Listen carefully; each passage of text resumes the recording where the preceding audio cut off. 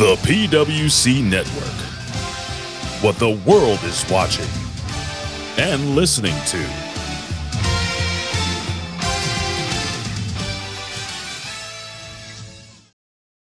سبحان فالق الإصباح. Allahu Akbar! Ding dong. Hello? Yes, that's right, infidels. You found us here, channelattitude.com, Hameen Media Group, where you get the most real talk, the best reviews of all your favorite wrestling shows from AEW and WWE, Impact, and more, because we're going to break it all down with the best staff in professional wrestling at HMG. So you don't need to go anywhere else, because there's no 5 stars here. There's only $5 face slaps, infidel. Allahu Akbar! So sign up today, channelattitude.com, Hameen Media Group, and join the Hameen Army for the most real talk in professional wrestling. YOLO!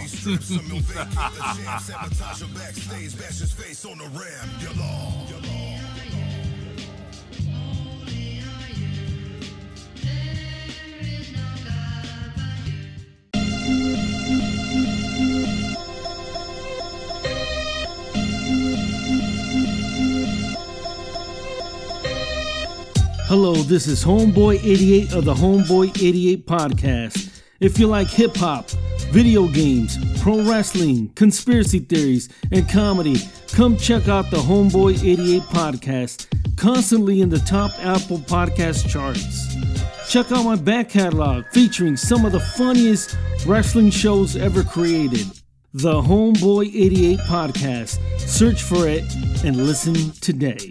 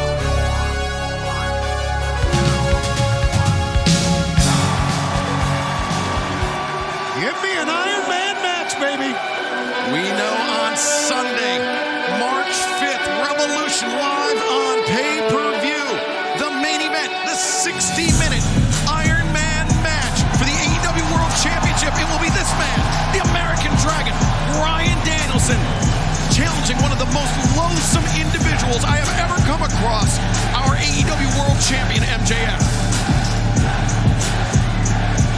Are you not going to defend him this week, Taz? I'm trying to embrace our great audience here in Phoenix instead of screaming over them. I'm sorry. I'm trying to let the viewing audience enjoy the show. Anytime Taz can embrace, I'm for it. Great reception for Bryan Danielson. Well, let me say this. Here in Phoenix, he's got a lot of ties to this area. Yes, Taz, go ahead. A lot of people think that MJF is not ready to go 60 minutes with Danielson. I think Danielson thinks that. I'm one of those too. Okay, well, listen, Shivani. Stop. Okay, you're aggravating. I think MJF is more than capable of ready. Boy, is it great to be back in Phoenix, Arizona!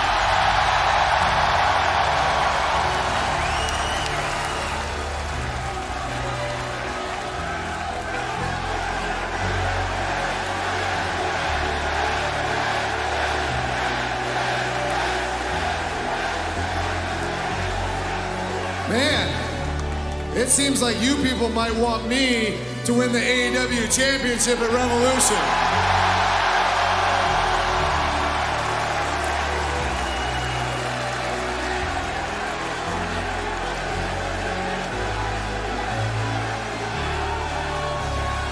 Well, trust me, I'm going to do everything in my power to beat MJF for that title.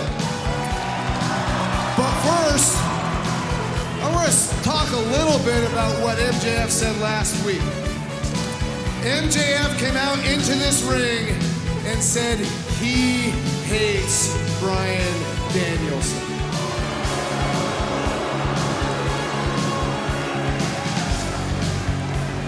So let me get this straight. He tries to break the arm of a friend of mine for over 20 years, and he hates me. Let me get this straight. He put a bounty on my head, tried to injure me so I can't even make it to the pay-per-view, and he hates me. MJF hospitalized my mentor, William Regal. And he hates. Thank God. God, what? That he's coming out? Yeah. I was tired of hearing what Danielson had to say. Oh my God, Ted, I'm sorry, what is wrong with you? I'm allowed to have my opinion, am I not? I'm a world champion. Respect the champ, damn it. Cut it.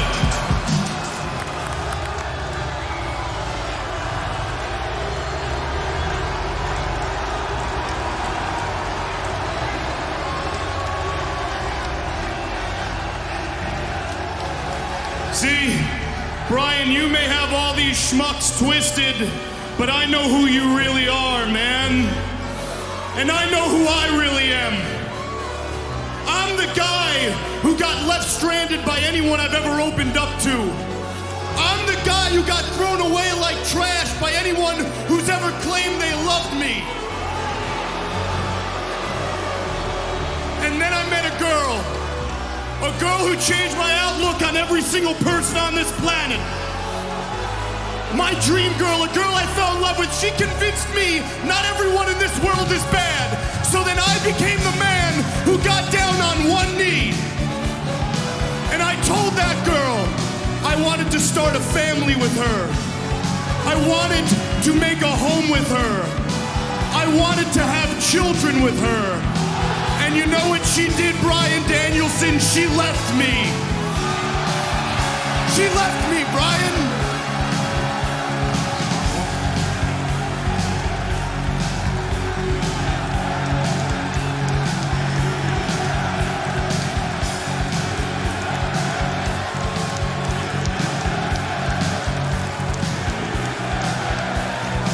She left me because I'm unlovable, and now the only thing I have in this life that I can trust, the only thing I have in this world that makes me feel unconditional love is this Triple B. The AEW World Heavyweight Championship is the only thing stopping me from grabbing a fistful of pills and calling it a day. But not you, Bryan, no. Everybody loves the American Dragon, Bryan Danielson. Everybody looks up to you. Everyone respects you. They throw their hands up in the air and they scream yes at the top of their lungs.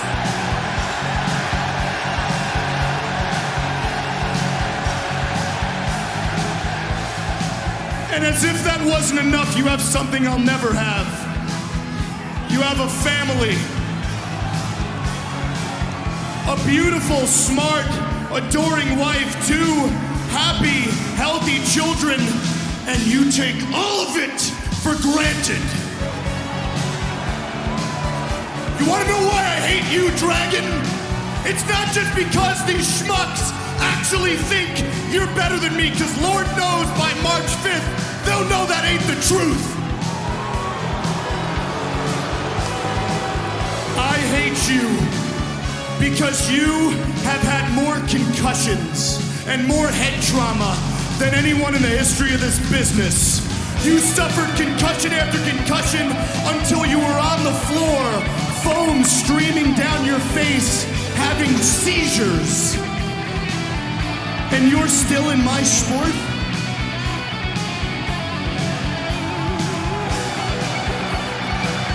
Every time you step foot in that ring, you're saying wrestling is more important than your family and your children. Every time you step foot in that ring, you're spitting in my face because you are taking everything I would kill for granted. You are no different than your worthless drug-addicted mentor, William Regal, who I gladly sent home to the hospital. Matter of fact, Brian, you're worse because you're addicted to the spotlight. Well, guess what? On March 5th at Revolution, you're gonna get all the spotlight you could possibly ever need in an Iron Man match because I'm gonna punish you, Dragon. I'm gonna punish you for trying to take away the one thing I have in this life, and I'm going to punish you for everything you have taken for granted. So now, I'd like to take this chance to speak to your children watching at home. Hey, don't you dare bring my children into this or I'm gonna kick the shit out of you.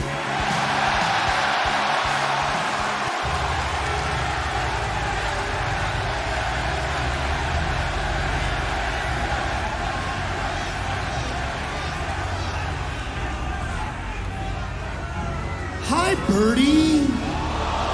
Hi, buddy. It's your Uncle Max here. I just wanted you to know that come March 5th at Revolution, I'm gonna make Dada pay for all of his selfishness. I'm gonna grab Dada's arm and I'm gonna rip it out of socket until he submits, and I'm gonna make sure Dada can never play with you again.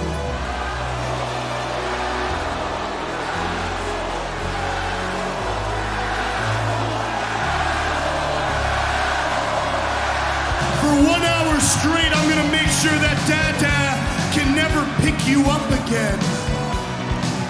And then Uncle Max is gonna take his fist and hit Dada in the head with it over and over again. And I'm gonna give Dada a present on March 5th.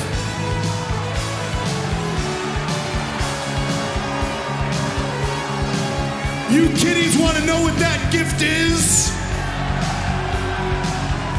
Early onset CT. MJF, he had to know he was playing with fire. And Bryan Danielson not waiting till March 5th. Yeah, he definitely knew things was going to explode because Danielson told him, don't say anything towards my kid. And now, you saw his men out here to separate. Yeah, the security detail trying to pull champion and challenger apart. This is so personal, Tony. How can they possibly wait till March 5th? Whoa. They're not waiting till March 5th. I don't know if there's enough people in our security staff to hold these guys back. Let them go. Let them fight. They'll fight all the way to San Francisco. They don't give a damn. And MJF trying to break free. Now he's going after Danielson. Danielson, as he was being restrained, his arms were down, and Max landed a really clean shot, Taz. Well, that's what exactly happens in these type of situations. I've been in them where there's men in the ring trying to pull you apart from your opponent, and then your arms are trapped and you get popped. There will be no one to keep them separated on March 5th at Revolution Live on pay-per-view. I'm going to say this about MJF. I've always said he was a coward, but he's willing to go into a fight right tonight. He said some really disrespectful bad things towards Danielson. No, I don't blame Danielson for wanting to rip his head off. And he's still going at him. Danielson tries to break free, but MJF bails out. We got referees, we got coaches, we got security out. And he's dropped down. Oh, wow! Oh, God, what a shot! Danielson threw his entire body into that shot, and this melee is spilled to the outside. That was a shot, man. What a blasting blow. Well, we have to try to restore order. We've got more Dynamite. Don't go anywhere.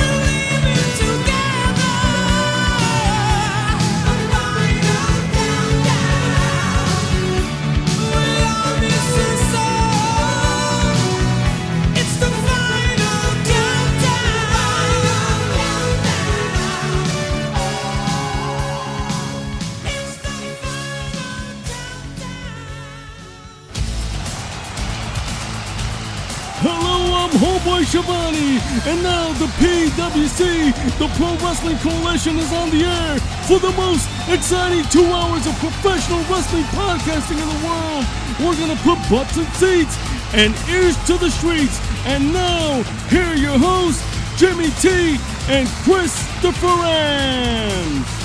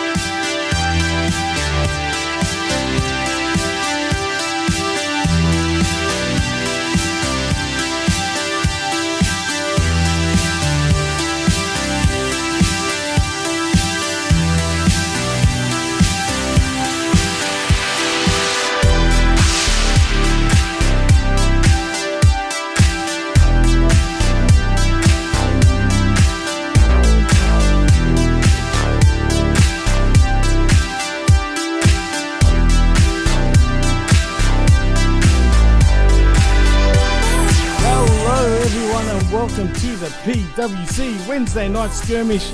I'm your host, Jimmy T, and my co-host, I hope I don't botch this, Prof. He is the magnanimous, he is the glorious, he is the Professor Uno. No! You know what?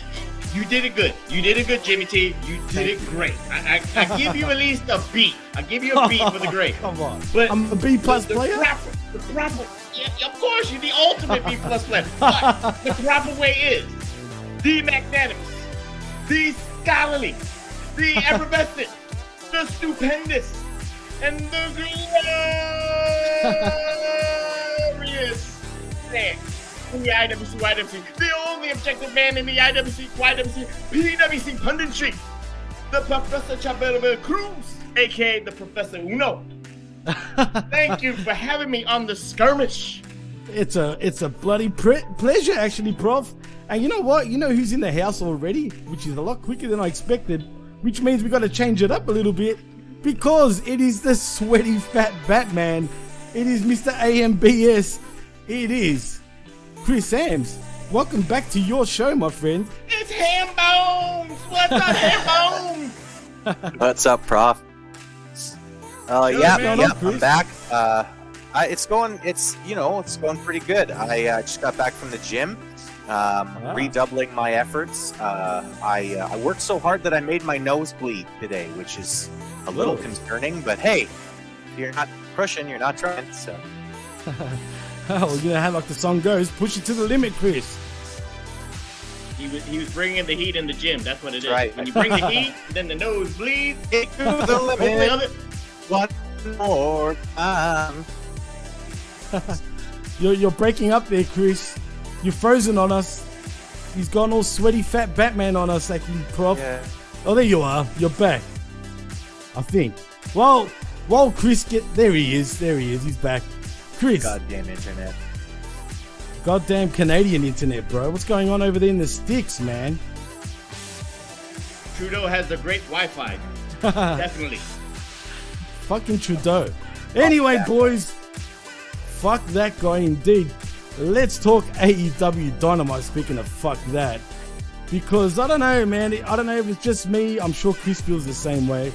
But Prof, I don't know if you're gonna be the apologist of the three of us, man, but dude, that show sucked balls big time.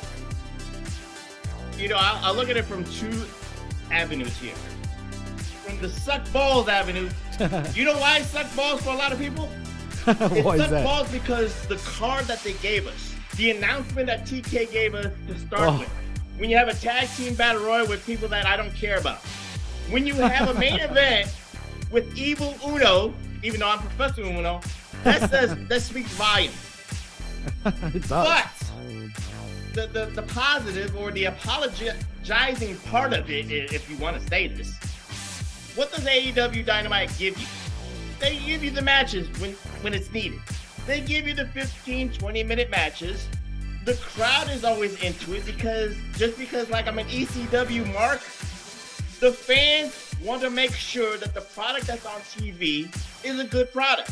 So they're going to be invested with Orange Cassidy and Wheeler Yuta. They're going to be invested with the Acclaim doing their spiel. They're going to be invested with Jon Moxley going to be blading himself within the first 3 minutes. Doesn't matter to the AEW fans because they want to make sure that the TV audience, the million that somehow, some way watch this crap that you will say, they had to make sure that the product looks good on TV. Oh boy, yeah, but does it look good on TV? That's the problem, Prof. Chris, I'm sure you love this damn show, right? I mean, this was, and I feel bad for you, dude, because you're going to the Winnipeg show. Dude, if it's anything to go by from few weeks, I'm hoping for your sake it's not a bad show. Yeah, I'm definitely hoping that it's better than it has been the last couple of weeks. This one, it just felt like TK's given up. It just kind of felt like, you know what, just fucking go do whatever you guys want to do. I don't care. I mean, you've got Evil Uno in the main event. You're starting with a Wheeler Yuta match. Like, tell me what else could he possibly do to just scream, I don't care about the rating anymore. I just want to play with my toys. Or his balls at this point. I mean, if he's got any. But yeah, no, you're right, man. I don't know what. You know what's funny? And I think I saw you comment actually, Prof, about and then you said, well, if AEW, what was the stupid ratings apparently that Time Warner and Discovery Warner, saying they reach 10 million fans every week for Dynamite. What the fuck? No. There was a press release with the Warner Brothers Discovery executive. I forgot his name. But during the press release and saying how much of the positives that AEW brings, he gave this figure that a lot of people are laughing at. That every Wednesday, I did not know this. I don't know.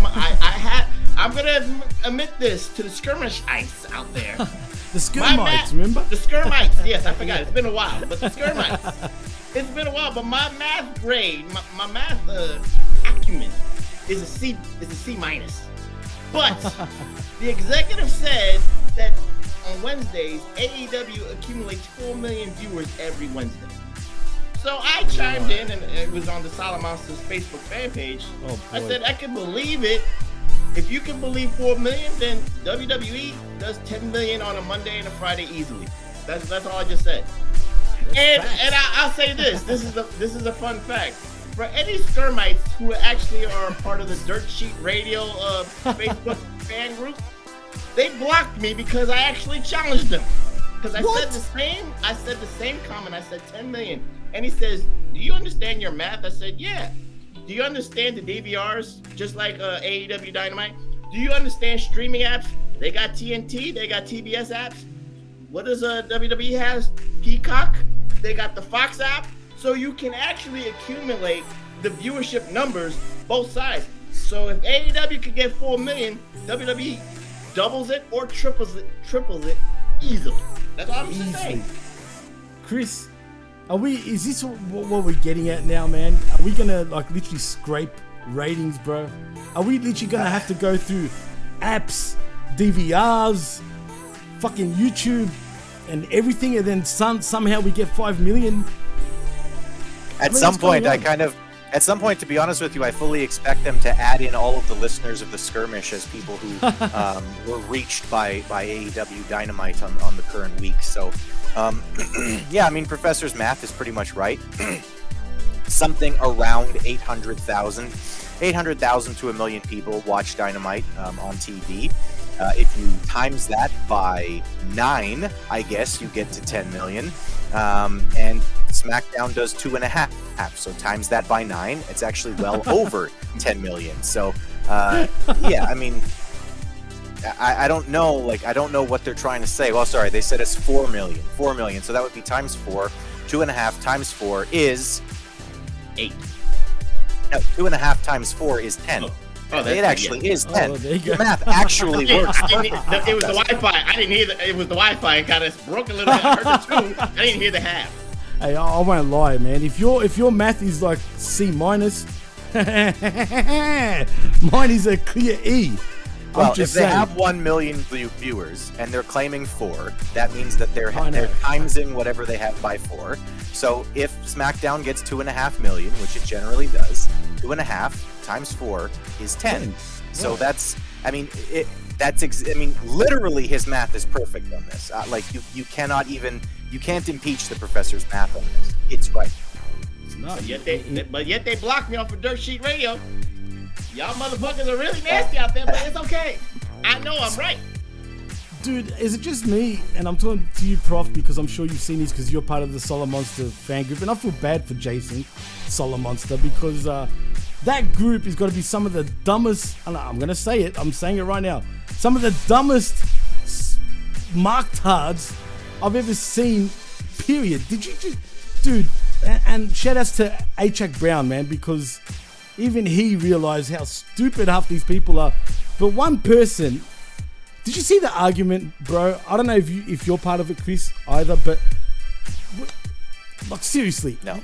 People are trying to say that Inoki and Giant Baba and El Santo are bigger than fucking Hulk Hogan worldwide, like in mainstream pop culture, everything. Are you kidding me?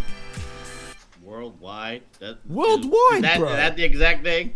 I'll give them the Japan part because I can in say Japan. Okay, yeah, but worldwide, yeah, you know what it is when you love a certain style of wrestling, and most likely if you're going to talk about Inoki and Santo in Mexico, whatever, Mexico. British strong style. If you're going to talk about that wrestling, you're going to talk about the top wrestler from that genre of wrestling. Of course, fine. You're going to have your fandom towards that, and I have no problem with that.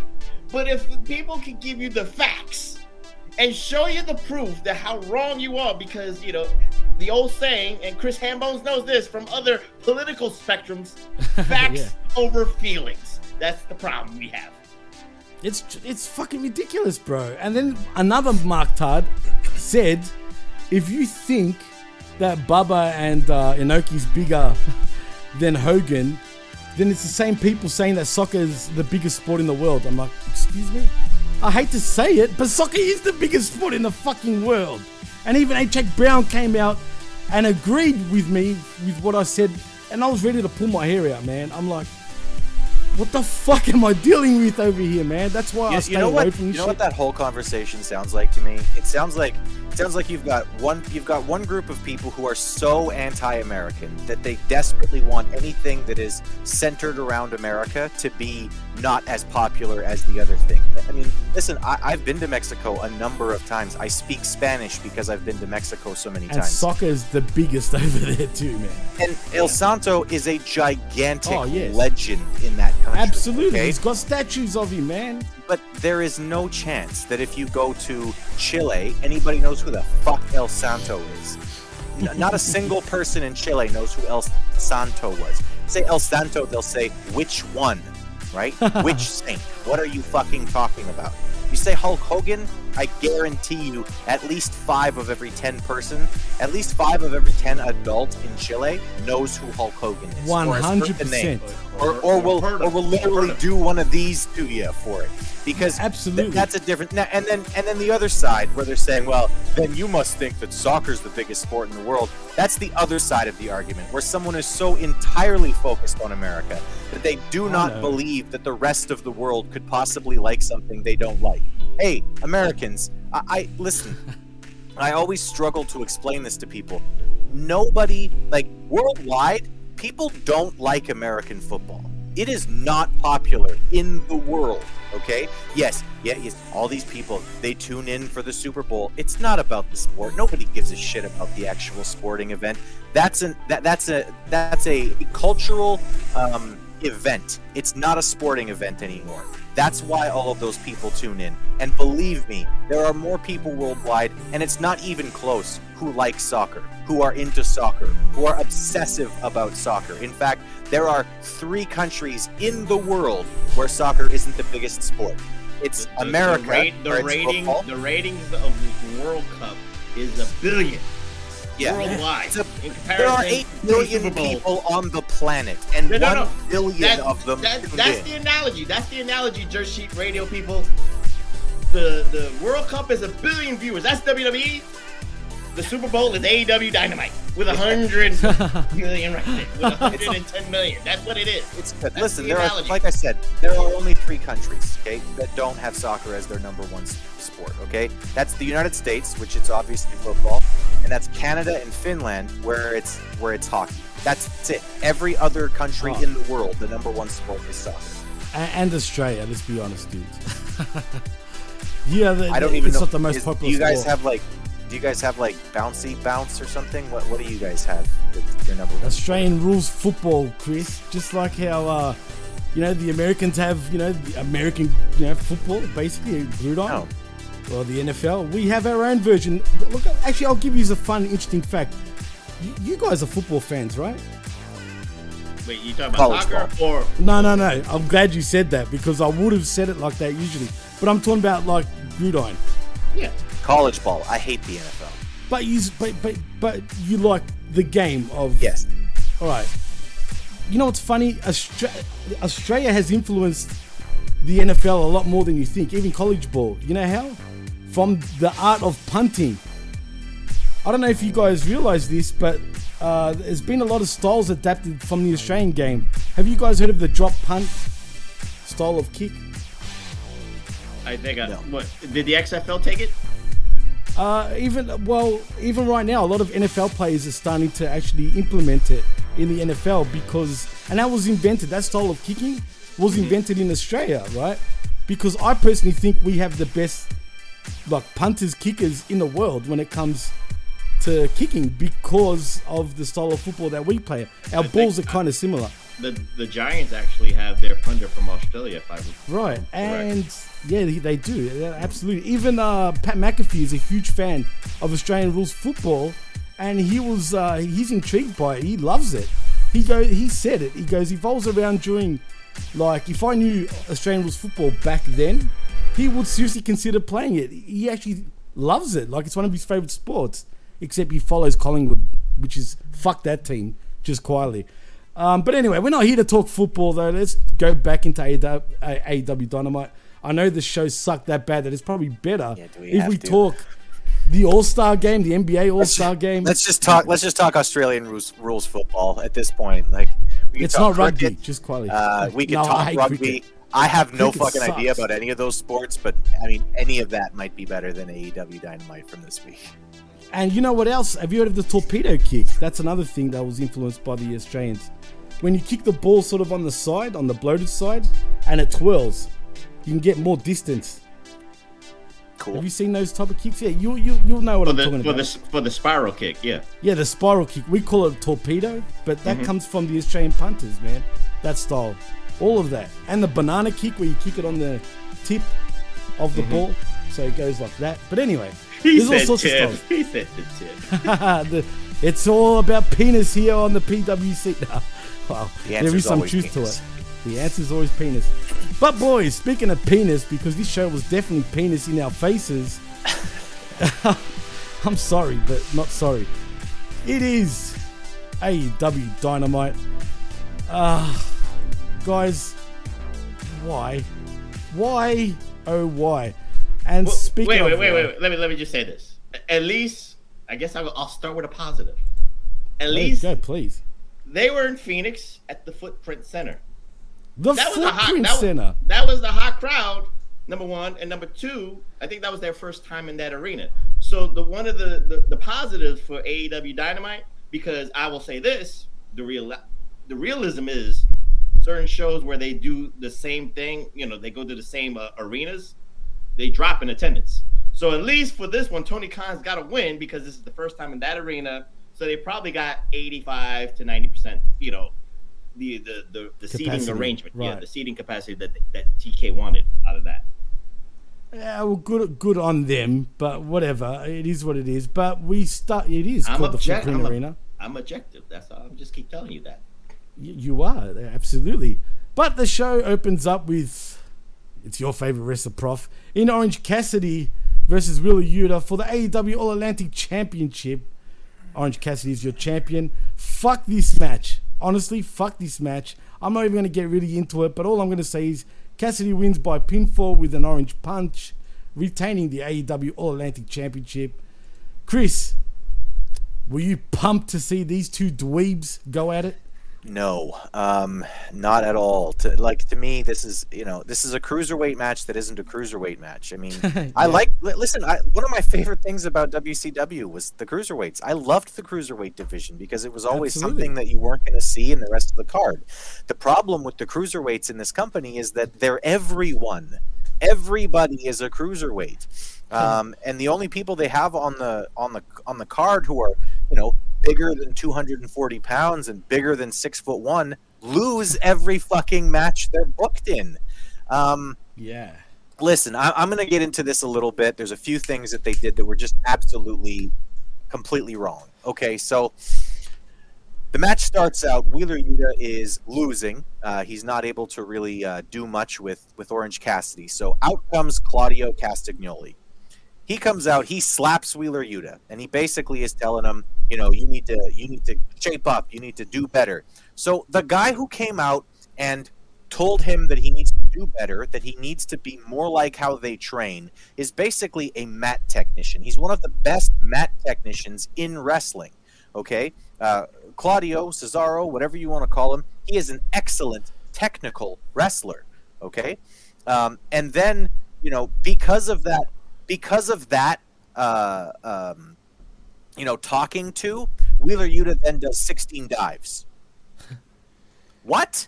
How does that have anything to do with Claudio coming out and talking to you? If Cesaro is telling you, hey, listen, you need to work how we train, then the next sequence should be Wheeler Yuta going out there, locking in a submission move, or catch can and getting the upper hand. It needs to be him throwing a suplex or a European uppercut. It needs to be him doing something that we could believably, actually buy him and Cesaro doing in training. It's not, you can't go out there and just do 16 dives after Cesaro tells you need to do better. That maybe if Rey Mysterio came out to tell you to do better, maybe if Adam Cole came out to tell you to do better, but not Cesaro. That just, to me, it was like, this is completely wrong. I mean, completely wrong. It's ass backwards, Prof. Seriously. What's your take, man?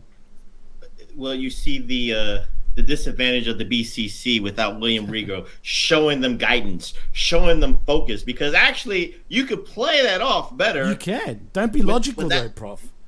I'm trying to be logical because Chris Hambones actually said a lot of actually put out the mistakes there with the match. The psychology is all wrong.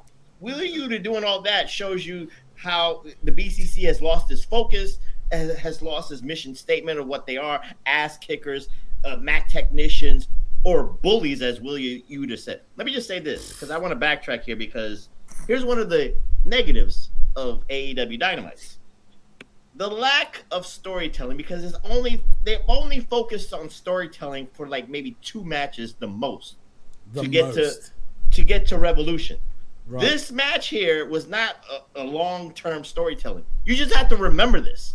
Of course, exactly. Wheeler Yuta was a member of the Best Friends organization, whatever the case may be. He was under the tutelage. I didn't know that Orange Cassidy had a tutor. He was, had a student, because it never really dawned on it. It was just Wheeler Yuta was the replacement of Trent Beretta when he was injured, but they ain't gonna say that.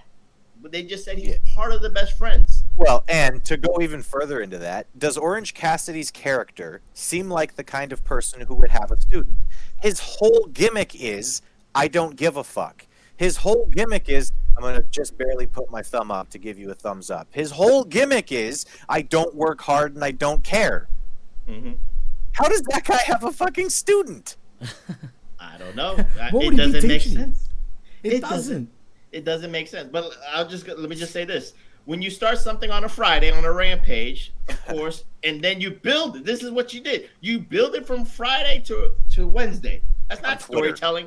And on Twitter, yes, you're right, Hambones. On Twitter, maybe on YouTube, and maybe on their Instagrams. You got to follow this, Jimmy T. You got to follow this, because if you don't follow this, then you're not really invested. You're not an AEW marked hard like everybody else is. But sorry, not sorry, Prof. As it says under but my neither here nor there. But you understand where I'm coming from, because Right. from Friday to Wednesday, that's not enough build for an All Atlantic title match. Let's not forget that. That's supposed to be the second or third belt to the heavyweight title. Is it? I didn't even know. I don't even know either. Hambones, can you confirm which title is the second important one? Is it the TNT title or the All Atlantic title? Oh, you don't even care. No, really, I don't. Like, I really don't care. To me, the TNT title is You gave me second. the Orange Cassidy answer. I don't care. Yeah. Whatever. To me, the TNT title is kind of the Intercontinental Championship, and the All Atlantic is more of the European title. But admittedly, that's not because of how things are booked. I mean, it's impossible to fucking judge things based on how they're booked. It's more like I see it that way because the All Atlantic title was introduced after the TNT Championship. Right. That's true. No, for sure. But the only problem is the TNT Championship is not even being elevated really anymore. It just, who cares? Who cares? Let's be honest, guys. Every single champion right now, bar, I guess, Cassidy, let's be honest, and to a less extent, Jade Cargill with her TBS Championship, even though right now, I feel like that's even fading slowly, right? But it's made everyone go backwards. Is Jamie Hayter really as over as you think she is, guys? Even though she's the women's champion, who gives a fuck if she's the women's champion? Really? Because all that's done, that belt, all it's done is the elevator, in my opinion. The TNT Championship, what's it really doing for Joe? When you go from match to match, when you go from Wednesday to Friday and Friday to Wednesday and all this stuff, when you're building it for match to match bangers, supposedly, and banger after banger, but you're not giving storytelling, you're not giving me something to invest in. Again, like this match was 3 days in advance with no investment, even though there's supposed to be a backstory. Don't care. Yeah. And here's another problem I have with this is because of the character of Orange Cassidy. Just like Hambones doesn't give a damn, I don't give a damn about Orange Cassidy being the champion. His character, and you know what the problem is? From the time he beat Chris Jericho, he's supposed to be one of the top pillars of AEW. He's supposed to be in the main event programs. But after Chris Jericho, what did he do? Just relegated down to the best friends, relegated down to being the comedy guy, relegated down to, filling the spot on the card no matter what. I'm not saying that, he has value, but what you need out of him is far more than what you're getting as a result. That's why he's not the right champion. And Wheeler Yuta is Wheeler Yuta. He's just, if it wasn't for the BCC, I wouldn't care about Wheeler Yuta either. I'll say that. Why can't we just call it the Combat Club at this point? Why do we still have to call it the fucking Blackpool Combat Club? It's so ridiculous. The Cincy Combat Club. The Cincy. There's 100 fucking things they could do to make it just make a little more sense. I mean, as far as Wheeler Yuta goes, all I want to see from Wheeler Yuta is more videos of him jumping on shit and saying whoop whoop and all that. Like, that's what I want to see out of Wheeler Yuta. I don't care about his wrestling matches. I just want to see him jump on typewriters and stuff. That's awesome. Fuck this shit. Yep. For my juggalos and juggalos. Yeah. Well, Homeboy88, just before you continue, Chris, says, holy shit, I see the professor. Yes, you do. What's up, homeboy? What up? Sorry, Chris. Continue on. No, it's good. I mean, that's most of what I wanted to say. But yeah, as far as the Blackpool Combat Club, it literally makes less than no sense to keep calling them that. It's a detriment that they're continuing to be called that. Oh wait, I got a tweet. Willie Yuta has moved to Blackpool, so now it can still be called Blackpool Combat Club. So he's a dual citizen. He's a you know what that means? Yes. You know what that means, guys, right? That means he's officially, you know what this is, where I'm going with this, right, guys? I believe, is he a man at this point? Is he a man? He's a manly man. He's a man. He's a real man's man. The remix, he's a man. Because Wheeler Yuta now is a fucking man, guys. Can you believe that shit? Because he moved to a really hard place. Yeah, he's really hard, bro. You know what we say here in Australia? When we see someone I'm that's guessing hard, you say bro, hard cunt because everything. That's it, exactly. Ding dong. Yeah. Hello. Yeah. He is a hard cunt. So that makes Wheeler Yuta not only a fucking man, but he's a hard cunt. The hardest man in town. Like literally, like Nate Dogg used to say, the hardest cunt. Literally the hardest cunt. And he's got a cunt, just quietly. I mean, he talks like this. I mean, seriously. He needs some testosterone in him for crying out loud. We got another comment though. We got a homeboy saying, I would challenge Orange Cassidy to a match, but he hasn't to wear tights. Because I would have the advantage if he doesn't have pockets. Fair point. It's true. Anyway, enough of that shit. If you weigh more than 150 pounds, you already have the advantage in that fight. So. Fair point.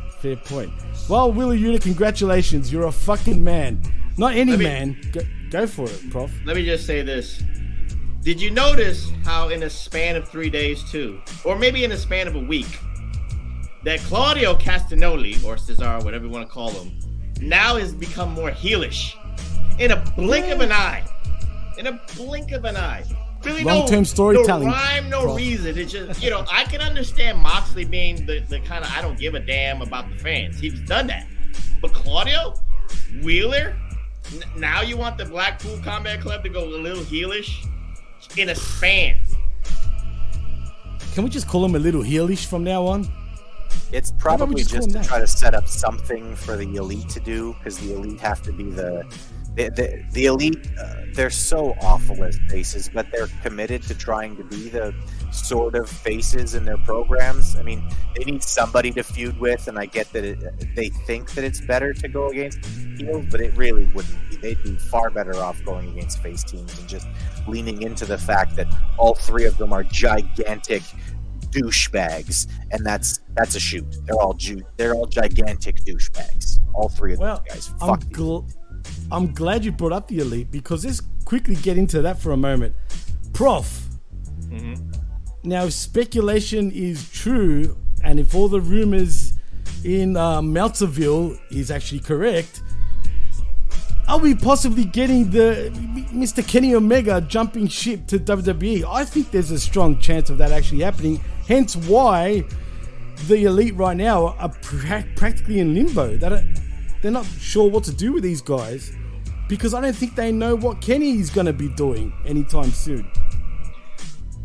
It's a catch-22 with Kenny Omega and the Young Bucks, because I don't know how their AEW contracts are consisted of.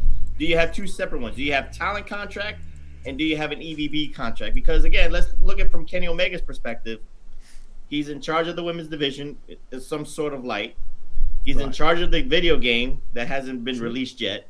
So he's got a lot of duties other than being a wrestler. I don't know about the Young Bucks stuff. I think they do more of the merch stuff, maybe the shirts and stuff.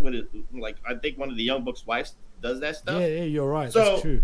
In that instance, that's why I'm saying I don't know the contract structure, because if you have two different contracts, because this is very telling, because Kenny Omega, when you have a talent contract, guys, TK can get those dates back because of injuries and stuff like that.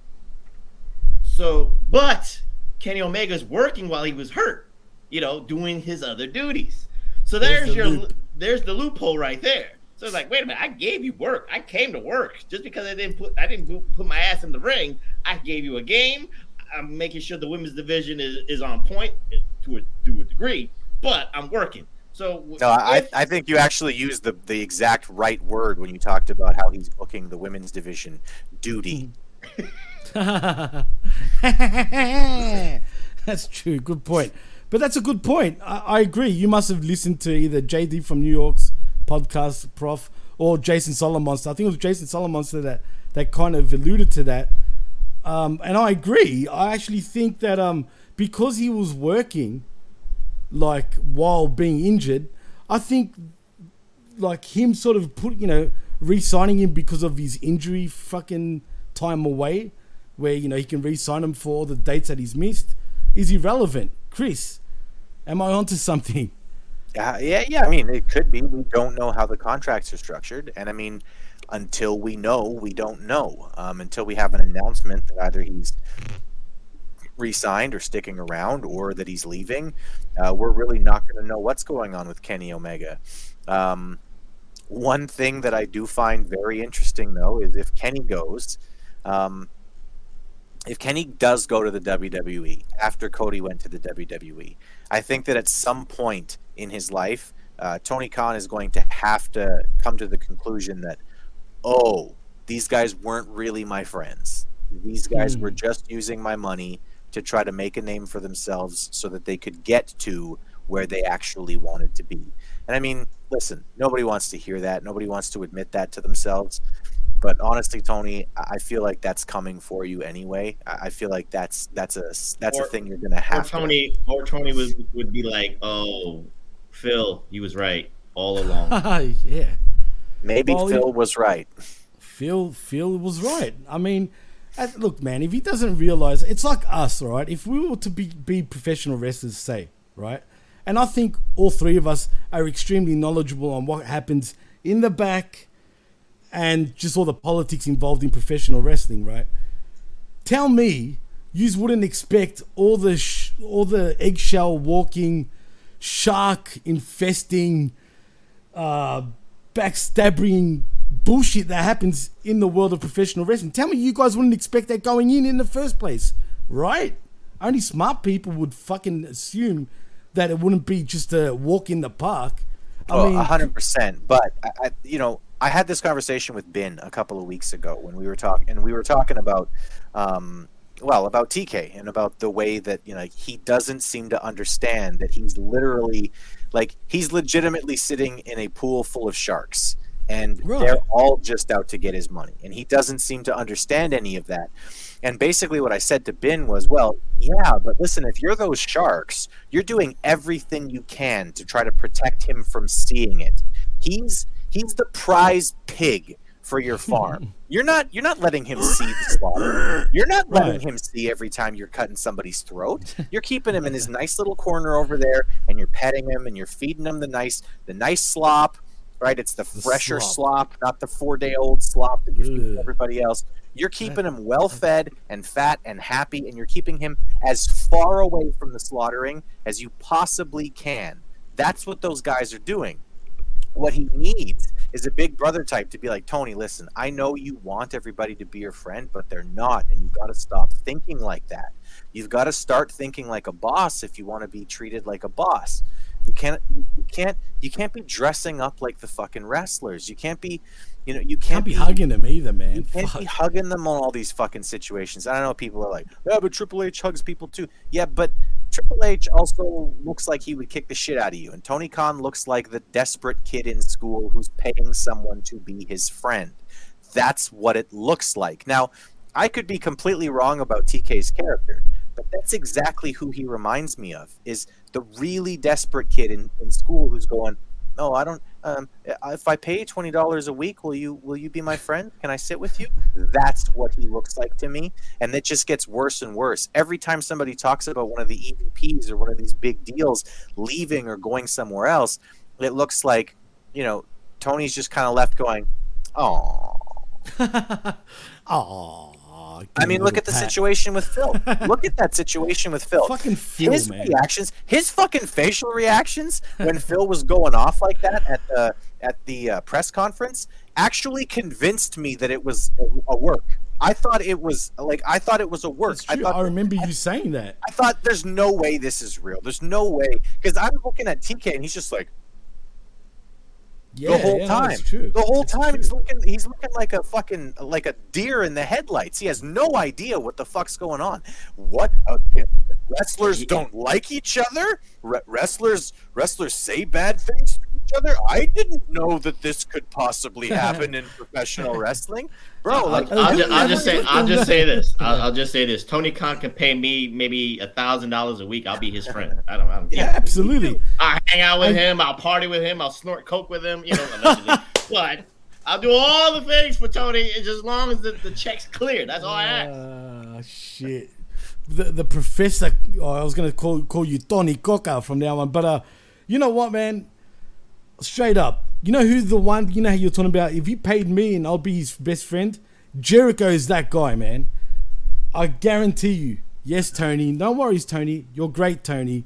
But really, he's just fucking milking the motherfucker for all the money and for his own benefit. Hence why Jericho can just pretty much do whatever he wants. Well, and in his segment here today, they literally made it look like Jericho was just milking the other guy's opportunity. That was the funniest thing to me. That made me laugh out loud as I was watching it. I was like, oh, so you're telling me that Ricky Starks has an opportunity in an open challenge at the pay-per-view, which means he's going to be on TV and he's going to get some exposure. Who comes out? Chris Jericho.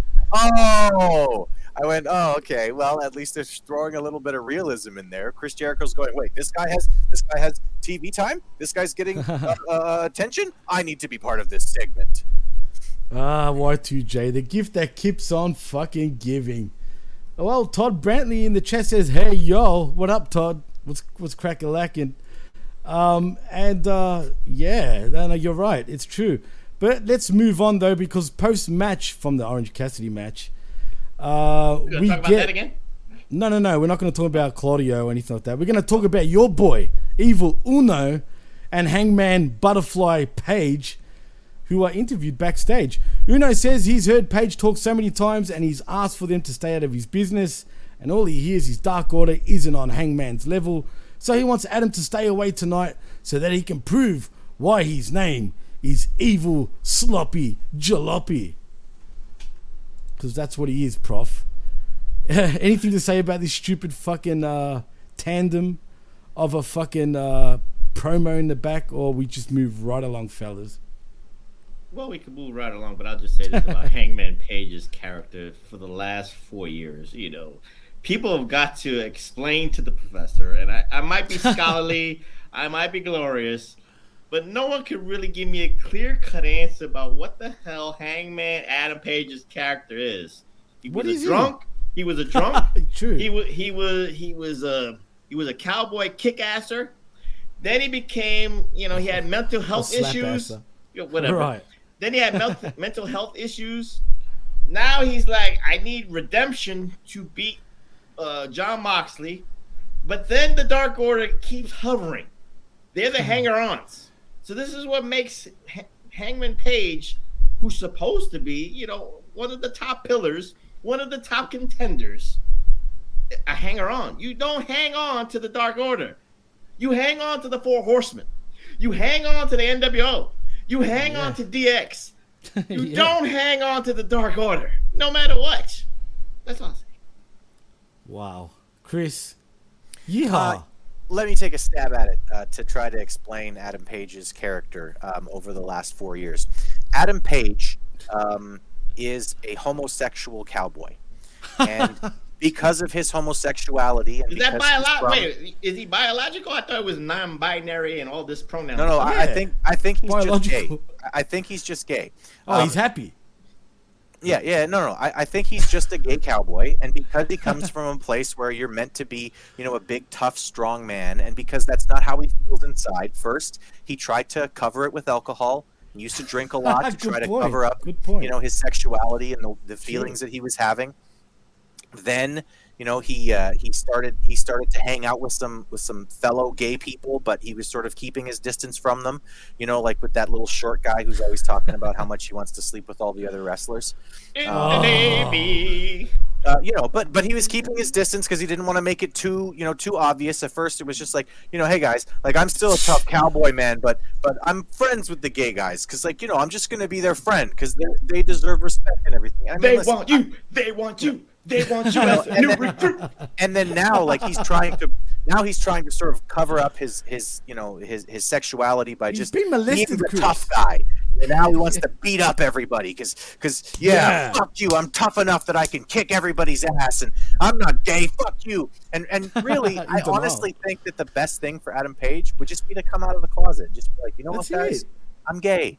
And, I'm happy with myself, and I'm going to be a really good wrestler, and I'm going to focus on winning wrestling matches. That's about the only, logical story that I can map out over the last 4 years for Adam Page. And you know what? Honestly, that story would actually be a good one.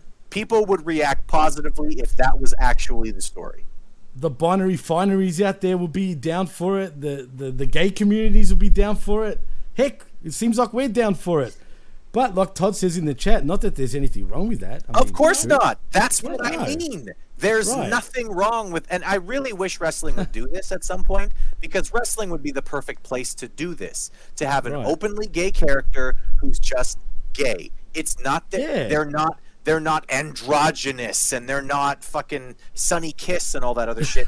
Just, hey, I'm gay, but I'm also a really good wrestler, and that's what I'm focusing on right now. Can you go, hey? Story.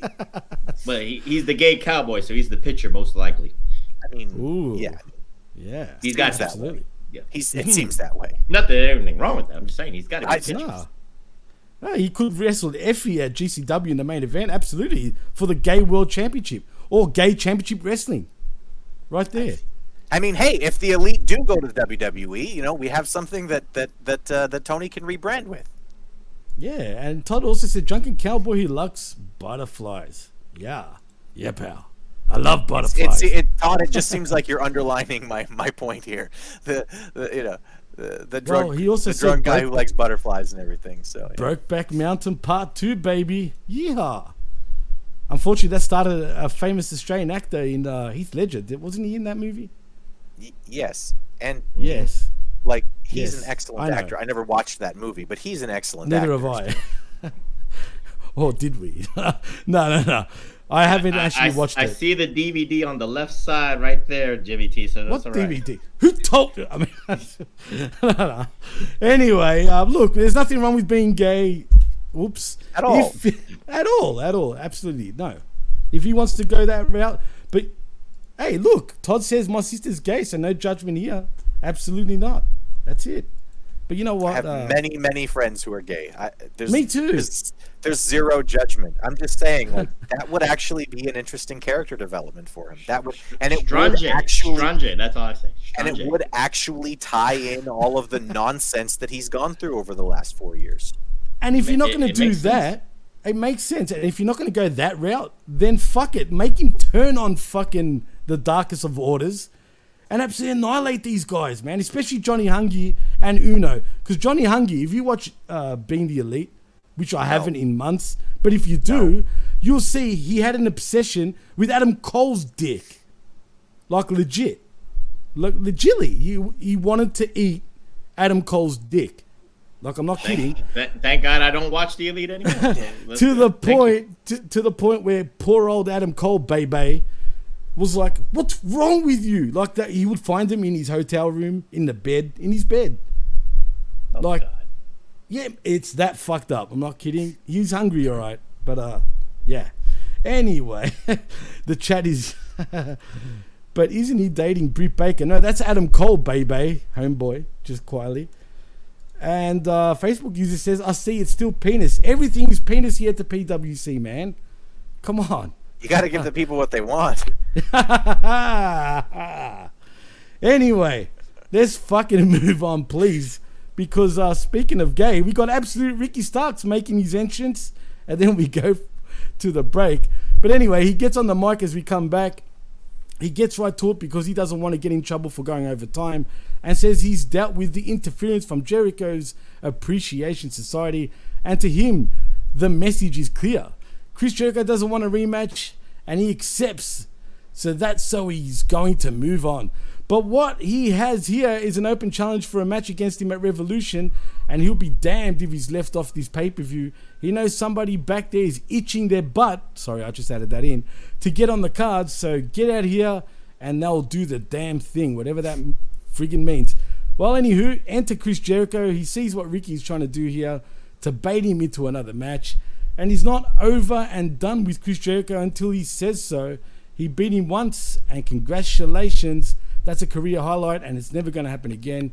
He could beat Starks anytime, any place, anywhere, but it won't happen because he's simply not at Jericho's level. So good luck with the open challenge. He hopes it goes well for him. And then, geez, it gets gayer. Enter Pretty Peter Avalon. He wants to answer the open challenge, but Jericho drops him with the Judas effect from his spiked blazer. Chris gets in the ring. That actually would have made me pay $50 for Revolution just to see Pretty Peter Avalon against Ricky Starks. That's a main event that we are gonna miss out. That's a banger. That's a banger, all right. Well, anyway, Chris gets in the ring and says this is what happens with an open challenger. Maybe he should take the contract and embarrass his stupid ass. Then Starks tells him he can sign it, but we all know what will happen. Jess will jump him again, but he wants to ask this though, Prof. He's the Chris Jericho who beat two legends in one night. And does he really need the Jericho Appreciation Society to beat the absolute one in Ricky Starks? Jericho then asks if he really thinks he can't beat him one-on-one, and Starks sort of bemuses him, saying he believes Chris can beat him, but Jericho says damn right he can beat him, and he can beat him one-on-one because he's the one of the best to ever do this. He'll sign a contract, and he'll add a stipulation saying Jess are banned from ringside, except he doesn't have a pen. Ricky acts sort of shocked before revealing that he has a pen inside his blazer pocket, as Jericho takes it with a proper list of Jericho click, flourish, and makes it official for Revolution. But be careful what you wish for, because nobody outsmarts the Ocho. Prof, See, I think you outsmart the Ocho, bro. Yes, I can. Very easily. I can outsmart the Ocho, the Nueva, the DS, but neither here nor there. But let me just say this. Every time that Chris Jericho does this kind of segment, it recycles itself. Remember a couple of months ago, it was like, I want the Lionheart. I think it was Moxley. I want the old Chris Jericho. I want the old Lionheart. This is recycling the same thing again. I want the Chris Jericho that beat the Rock and Steve Austin in one night. I want the undisputed champion Chris Jericho. I want the first AEW champion. How many times does TK realize that you're recycling the same thing? You just, it's still the same shit. You just might wipe it off, but it's still the same shit. That's all I'm trying to say here. Now, the positive, and of course, Jimmy T, you remember before we recorded, I said there are some positives. The crowd made it fun. The crowd made it entertaining, and of course, Ricky Starks with the pen motion. That's what was over, bro. That's what was over. That's what popped me. So I'm going to give him that. But to get to that point, you're recycling the same thing that you did months ago with Chris Jericho saying, I need to get the Lionheart Chris Jericho. I need to get the undisputed champion from WWE Chris Jericho. I need to get even the WCW Chris Jericho with Ralphus. I don't care, but you're doing the same storyline over and over and over again. It's just redundant here. I wish people could understand that. That would be a great actual use of Evil Uno, actually. He could be the new Ralphus. That'd be great. That would be brilliant. That would fucking be brilliant. No shit. Like, I'd prefer Ralphus any day over fucking Uno. Any day. Yes. I mean, he talks like this, Chris. I can't even do it. I mean, he's like, yo, Chris, I hate to say it, but he is Canadian, Chris. I'm sorry, bro. He's very French Canadian, yes. Everything wrong with that. Oui. Anyway, that's funny. I will say that. Yeah, it is what it is. But Chris, is anything else you need to say about this shit? Not really. You heard what you guys just said. The thing that was most over about the entire segment was something that Chris Jericho did 5 years ago in another company. Click. It's the Festival of Friendship, the list as well, and yeah. Chris Jericho's entire thing, like the reason why there are people who argue that he's one of the greatest of all time, and I think that the argument is worth actually going into. there's a reason why people say he's one of the greatest of all time. It's because Chris Jericho has been able to reinvent himself better than any other wrestler on a consistent basis, maybe ever. Chris Jericho's been able to do that. It's a facade, Chris. I think it's a real facade, though. It's not. It's not. He goes away for long enough that when he comes back, he's thought of something good. It's hard to make up something new when you're constantly being asked to go through the rigors of everything and have your match and do your thing and get these guys over, Chris, and Chris, what should I do, and et cetera, et cetera, et cetera. He needs to go away for a few months. Like, go away for 3-4 months, figure out what he wants to do with a new character, with a new thing to reinvent himself, and then come back and do it. Because I honestly don't know what the difference is between the current group that he's in and the last group that he was in. It looks like the exact same idea. It looks like the exact same story. We're going to put a couple guys with him that we think can probably get over, and also a tag team, so that we can be a part of any segment we want. I get what you're saying, Chris. Let me just say this. I'll retort back in this instance because I'm gonna defend Chris Jericho to a degree. Is that he can't stay away for 3 or 4 months. The problem is his age. He's already in his 50s. Yeah. So he doesn't have a lot of time. Number two, I think he understands I need to be on TV at least every week. I need to be involved in any angle that I can do. I need to rub off on the young guys. That sounded gay, but you know where I'm going. I need to be going against Orange Cassidy. I need to go against Ricky Starks. I need to be on the high card. I need to be relevant. That's the word I'm looking for, Jimmy T. I need to be relevant in any way, shape, or form. So this segment is just an example of Chris Jericho being smart to the business, getting himself over, and just, putting himself on. He actually did. This is like backstabbing politicking right here. He politicked himself. The analogy is right there. He literally 100%. Politicked himself to get on Revolution, and he did it. And the people in the AEW locker room just saw it. They put it on TV. He just showed you I can politic to get myself over onto Revolution for no reason at all. And he's cunning too, Prof. He does it in a cunning way, but it's so obvious, man. And that's what I meant before, that he's TK's best friend, literally, because he's like, yeah, no worries, Tony. He does it for his own benefit, man, just so he can do whatever the fuck he wants. And hey, more power to him for doing that, man. That's part of the game. It is what it is. You know what I mean? Chris, are we right? No, yeah, absolutely. I mean, if I'm Chris Jericho, I'm just saying, no, I'm going to be on the show every fucking week. Fuck you. But I mean, this is where like sometimes wrestlers need to be saved from themselves, and sometimes bookers need to be saved from themselves. There needs to be someone backstage who can see all of this clearly and say, okay, Chris, this is stale as fuck. I know you want to be in the show. And listen, it's important to us that you're a part of the show. You're our legend. You are the first world champion. You are so much to this company. You mean the world to us. But we need you to go away, take a little break, and come back. We know you don't have years and years and years left. We know that. But we want to get one last really fucking good run out of you. We want to get one last list of Jericho out of you. We want to get one last undisputed champion Chris Jericho out of you. We want to get one last kick out of you that's a real actual kick at the can. Because right now, yes, you're relevant in as much as you're on TV, but your entire character is the opposite. It's irrelevant. No, you're spot on, man. It's true. I mean, fuck. Like I said, more power to him, but we have a few more comments in the chat.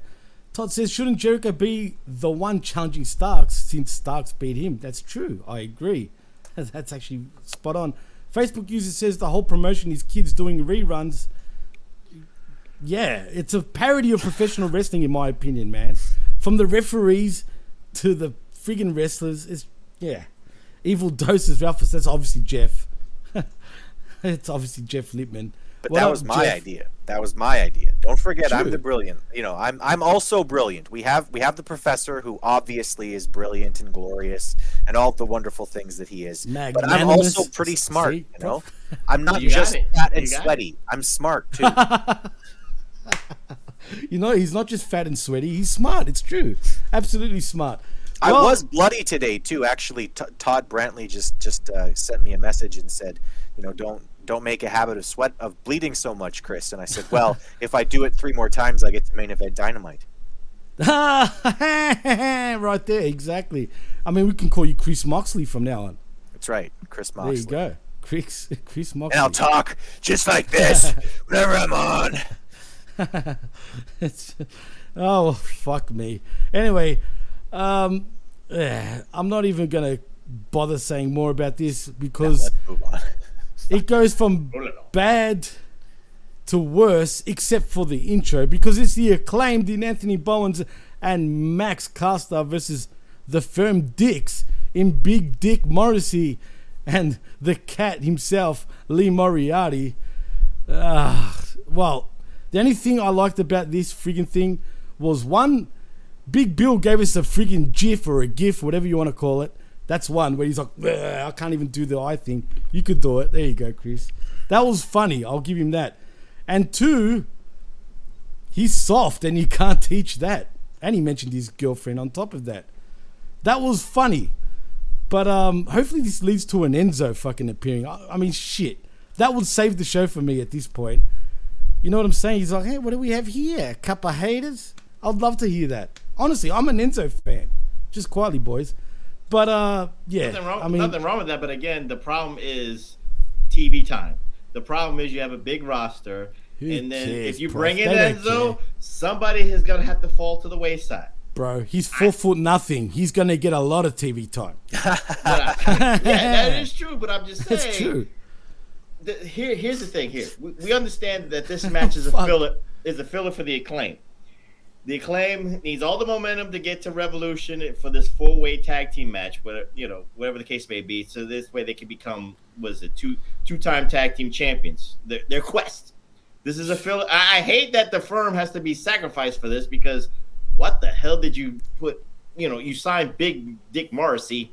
Why the hell are you trying to push the cat tiger style Lee Moriarty for nothing? Why the hell are you wasting the talents of untapped potential Stokely Hathaway with these also-rans? They did the same. Triple H did the same thing in NXT when he was there, giving him nothing. So you're doing the same thing in AEW with giving him also-rans here. So again, you're wasting talent right now. Again, Stokely Hathaway, I like his character. I like what he does. Too. I like what he does on TV. And you're right. Max Caster did his thing with the rap and stuff like that, but this was a filler match. It was just a filler match to get to another point. Yeah, it was nothing. It was pretty much a glorified squash match, pretty much. And nothing wrong with a squash match. No, absolutely not. Todd says, "Don't hold your breath, Jimmy T." I know, bro. I know, but shit. I can hope, right? I mean, shit. I'm assuming he means about Enzo, or is that Enzo with the N? Can we call him Biggie Smalls if they're a tag team? Yeah. Biggie Smalls. Why not? You can't teach that. You can't teach fucking height, man. That's trademark. You got to buy that off of Diddy. All right. You can't learn that. How's that? There you go. Mm-hmm. Well, anyway, the Acclaim win by pinfall with a mic drop from Max Caster onto the cat, Lee Moriarty, and that's that. But after that, we get Tony Schiavone interviewing Christian Cage on the stage. Jeez, that rhymed. Anyway, he's ready to win Jungle Boy. Jack Perry takes Cage down and wails on him with punches, dusting his heels off on Christian. Jungle Boy takes his leave, as then Perry comes back with a pair of chairs in hand and drags Cage over to one, stepping on his neck. A stomp to the neck stops Christian's wiggling, and Perry holds the chair over him, but he can't do it at first. With a big wind-up, Cage punches him in the gentleman's area, the balls, and bashes him with the chair, grinding Jack's face into the chair, smashing it into the steel over and over, as Perry's forehead is bleeding. Ooh, more blood. And Christian shows it to the camera before stepping on his until referees and the medic come to check on him. And that's that. Fuck Jungle Boy at this point. Fuck Jack Perry. I mean, seriously, how many times do you want to have Christian beat the shit out of him, and then Christian's going to end up losing? Right, Prof? Unfortunately, this story has to be finished. which it never got the opportunity to do because It's Christian Cage AEW, was. man. No, but again, to be fair here, Christian Cage was hurt. I think it was a shoulder injury, so you couldn't finish the story off. That's where Luchasaurus had to come in and sub in for Jungle Jack Perry to, get his singles push. Where is Luchasaurus, by the way? But neither here nor there. But this is the match that technically this is the match that people are interested in to see Christian Cage and Jungle Jack Perry to do this. You do it at Revolution. So this is supposedly, I'll give them the benefit of the doubt. I know Chris Ambs will retort back and have a different opinion about this, but this is actually long-term storytelling. We had to wait for the injury we had to wait for him to be healthy enough to finally tell this story, and it will culminate at Revolution. Chris? Yeah, sometimes discretion is the better part of valor. Sometimes the best thing you can do with a story that has gone so shit is to just say, you know what, this is done. Have Christian come back in doing something else. Have him and Jungle Boy run into each other backstage. Have them say, listen, I know where we left things. Whatever. Maybe they have a match on Dynamite. I do not, by any stretch of the imagination, need or want to see these two do anything more than they absolutely have to finish this.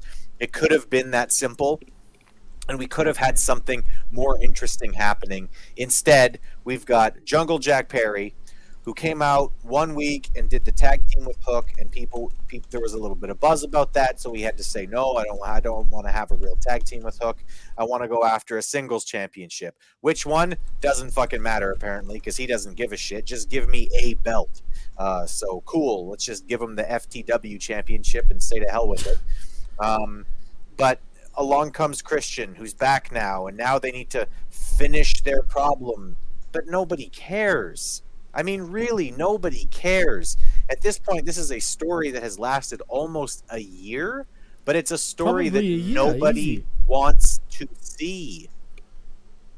I couldn't care less, man. Straight up. I don't care about jumping Jack Perry. I kind of care about Christian, but who cares at this point? I just don't care. Like, this is a Jimmy Crack Corner and I don't care moment. That's and Revolution. Fine. Yeah. Well, yeah. And Revolution is shaping up to be a banger of a show, but not really. Like, I'm not paying $50 for this. Oh, hell no. If Christian and Jungle Boy are meant to be like a serious part of the pay-per-view, I don't give a fuck. They're not getting any money. Oh, jeez. Maybe on YouTube for the pre-show. I'm just saying. You'll watch it? Nah, this is too much of a huge If match. it's on the pre-show, that's what I'm skipping for the day. Fuck that. Oh, fuck yeah. I'm hoping, but let's be honest, Prof. That shit ain't going to be on the pre-show. I'm just saying the consolation for you guys not giving a fuck would be put it on the pre-show. No, so listen, you're not going to find a lot of people, even in what we do, like even amongst the other people who do podcasts, you're not going to find a lot of people who love Christian as much as I love Christian. I love that guy. He is one of my all-time favorites. Him and Edge are legitimately my favorite tag team of all time. They are my favorite tag team ever. And I have loved the idea of a Christian push since he first won the light heavyweight championship in WWE in his first match, by the way. I remember that. That's true. I love Christian, but this whole thing is just completely done for me. It's like this is a lot like the Chris Jericho thing at this point, where I've seen it. I'm tired. Do something else. Chris, I hate to say it to you, man, but do you notice a trend? Do you know what that trend is? Canadians, bro. I'm sorry, but and I hate Kenny Omega. I don't know. It's like French Canadians. Is there a difference? Just in case, just to give an out. Well, French Canadians. Oh, right. Uno. Jesus. Winnipeg. So I don't know. I'm just saying. Ottawa. Grayson. Okay. You know what? You know what? Fine. But on the WWE, our representation is Kevin Owens and Sami Zayn. So fair I'm point. fine. Fair point. I'm fine. Fair point. He's got a point. I'll give him that. You redeemed yourself. No pun intended to the Redeemo, who hasn't redeemed shit with that comment, because over at the big leagues, the French Canadians are the shit over there. But anyway, that's not here or there. But next, this is getting even more fucking ridiculous because it's a blue movie, guys. Get it? Blue movie? You know what that means, right? I mean, come on, fellas. It is Saraya versus Sky Blue. Sky Blue, I said. Prof, you're wearing blue. Is Brad Maddox directing this blue movie? As a matter of fact, he could be. I mean, shit. But, yeah, Saraya wins, whatever. Couldn't care less. I still think that they should have packaged that whole video and just called it up, up, down, down. It would have been oh, yeah, exactly. Great. Would have been great for his brand. Shout out to Javier Woods, just quietly. That's his porn name, Javier. This shows where TK loses his focus. Unless he's giving Kenny Omega carte blanche to book this, then Kenny Omega don't know what he's doing because all he cares about is like the Joshi women, like Riho and stuff like that. Yes. He'll give them time. Riho. Whatever the case may be. I'm just saying. But you got Saraya. This was supposed to be a game changer. I love this word. The game changer for the women's division.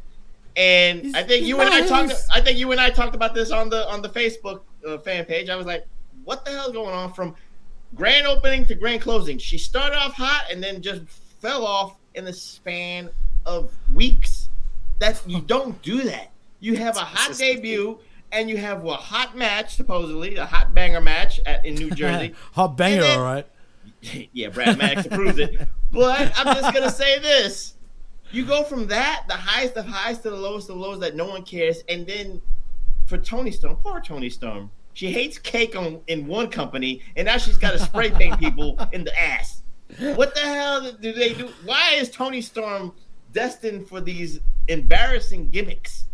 I'd rather take the cake. I'm just saying, that's me. I'd rather take makes two of us. She hates cake in one company, and in the other company, she has to wear cake on her face every week. It's great. But it just shows the lack of direction for the women's division. Supposedly the outsiders against the homegrown talents. Yeah, the outsiders. With Ruby Soho playing woman in the middle, like, where am I going to join?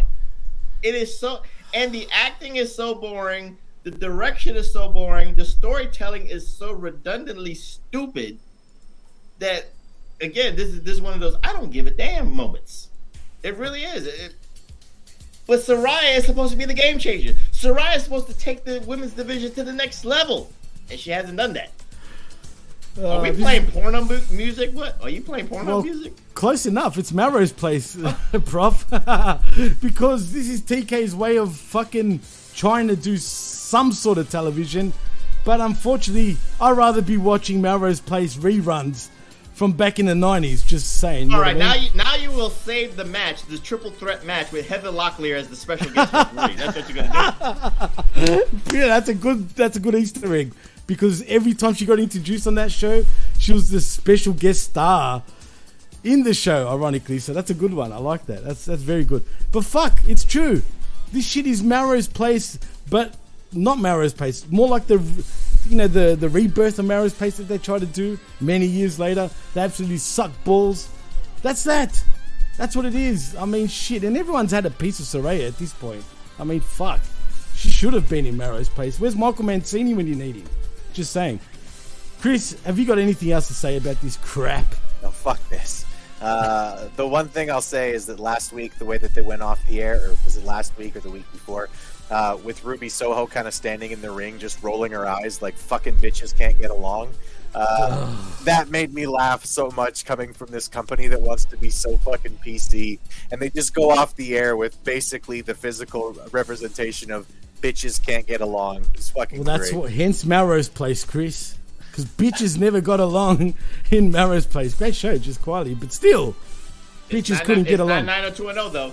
Not Beverly Hills 90210. It's not, but you know what? Interesting fun fact. Jack Perry's dad was on that. Well, fun fact, guys, and I'm sure the professor will know about this, because I can sense he was a Melrose Place fan. 100%.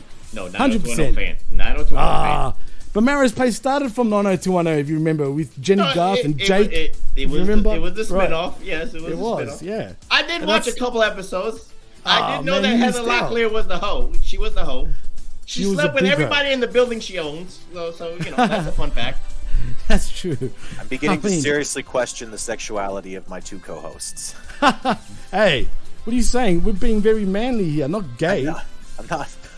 Guys, I'm not judging. That's- I'm just saying. That's very ungay. It's starting to Just go through saying. my head a little bit. Oh, gee. I'm just saying it's a talent for Heather Locklear to bang a guy on the 3rd floor and work her way down to the 1st floor. It was a talent for 6 years. And then get to the pool too on the 1st floor, just Yes. quietly. But anyway, let's continue on. That was whatever that was. And Ruby Riot, Soho, whatever the fuck, girl, boy, has AEW done a great job at exposing her weaknesses. Because that's all we get. We just see how shit she is week in, week out. When at least in WWE, they were able to an extent, hide her weaknesses a lot better. Whereas AEW just... The exposure was there too because no not one as cared. much though. I did say to an extent. I didn't say all the way, but she was more But over in WWE. Here's the thing. This is where TK dropped the ball on Ruby Soho. She should have won the TBS title, but she didn't because they wanted Jade Cargill to be undefeated still. Right. She had those chances to be one of the top women, but TK again dropped the ball on that. Then she got hurt because of Ty Conte. Again, you can devil's advocate there, but the injury does hinder the momentum, quote unquote. Oh yes, of course. Now she the gets her momentum. chance to be on Revolution in a high marquee match. But again, what are we doing here? The homegrown people, and then Ruby Soho is the one in the middle because the funny thing about this homegrown against the outsiders thing, fucking dumb. Every woman wanted to join AEW because it was a breath of fresh air. It's a revolution. Soraya wanted to be in a company where the women, can express themselves and to see who's the top woman. It was never about, you don't give credence to the WWE because then you're actually saying that their operation is way better than AEW's operation. This is where the mistake was made with WCW. You gave credence to WWE's operation. You made them, you made WWE feel bigger. You don't do the outsiders bit because everybody else is going to just say WWE's better. You're actually telling your audience, fuck AEW. WWE is way better in its operation and its storytelling and its roster and what they do. That's what it is. Also, do you know why high fantasy is so hard to do? Why of all the things that there are books of, that there are many books of, right? There's all kinds of, sci-fi gets made, but high fantasy is really difficult to sell. Do you know why? It's because Lord of the Rings is damn near motherfucking perfect. If you're going to repeat a storyline, if you're going to do something that looks this much like another storyline, you better be fucking awesome. Okay? If you're going to redo The Outsiders, you better do it fucking great. Because this half-assed shit with these fucking just ridiculous women.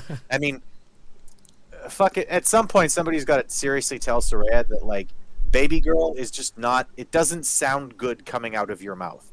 It makes people want to turn the fucking TV off when they hear you say Baby Girl. They just want to turn it off.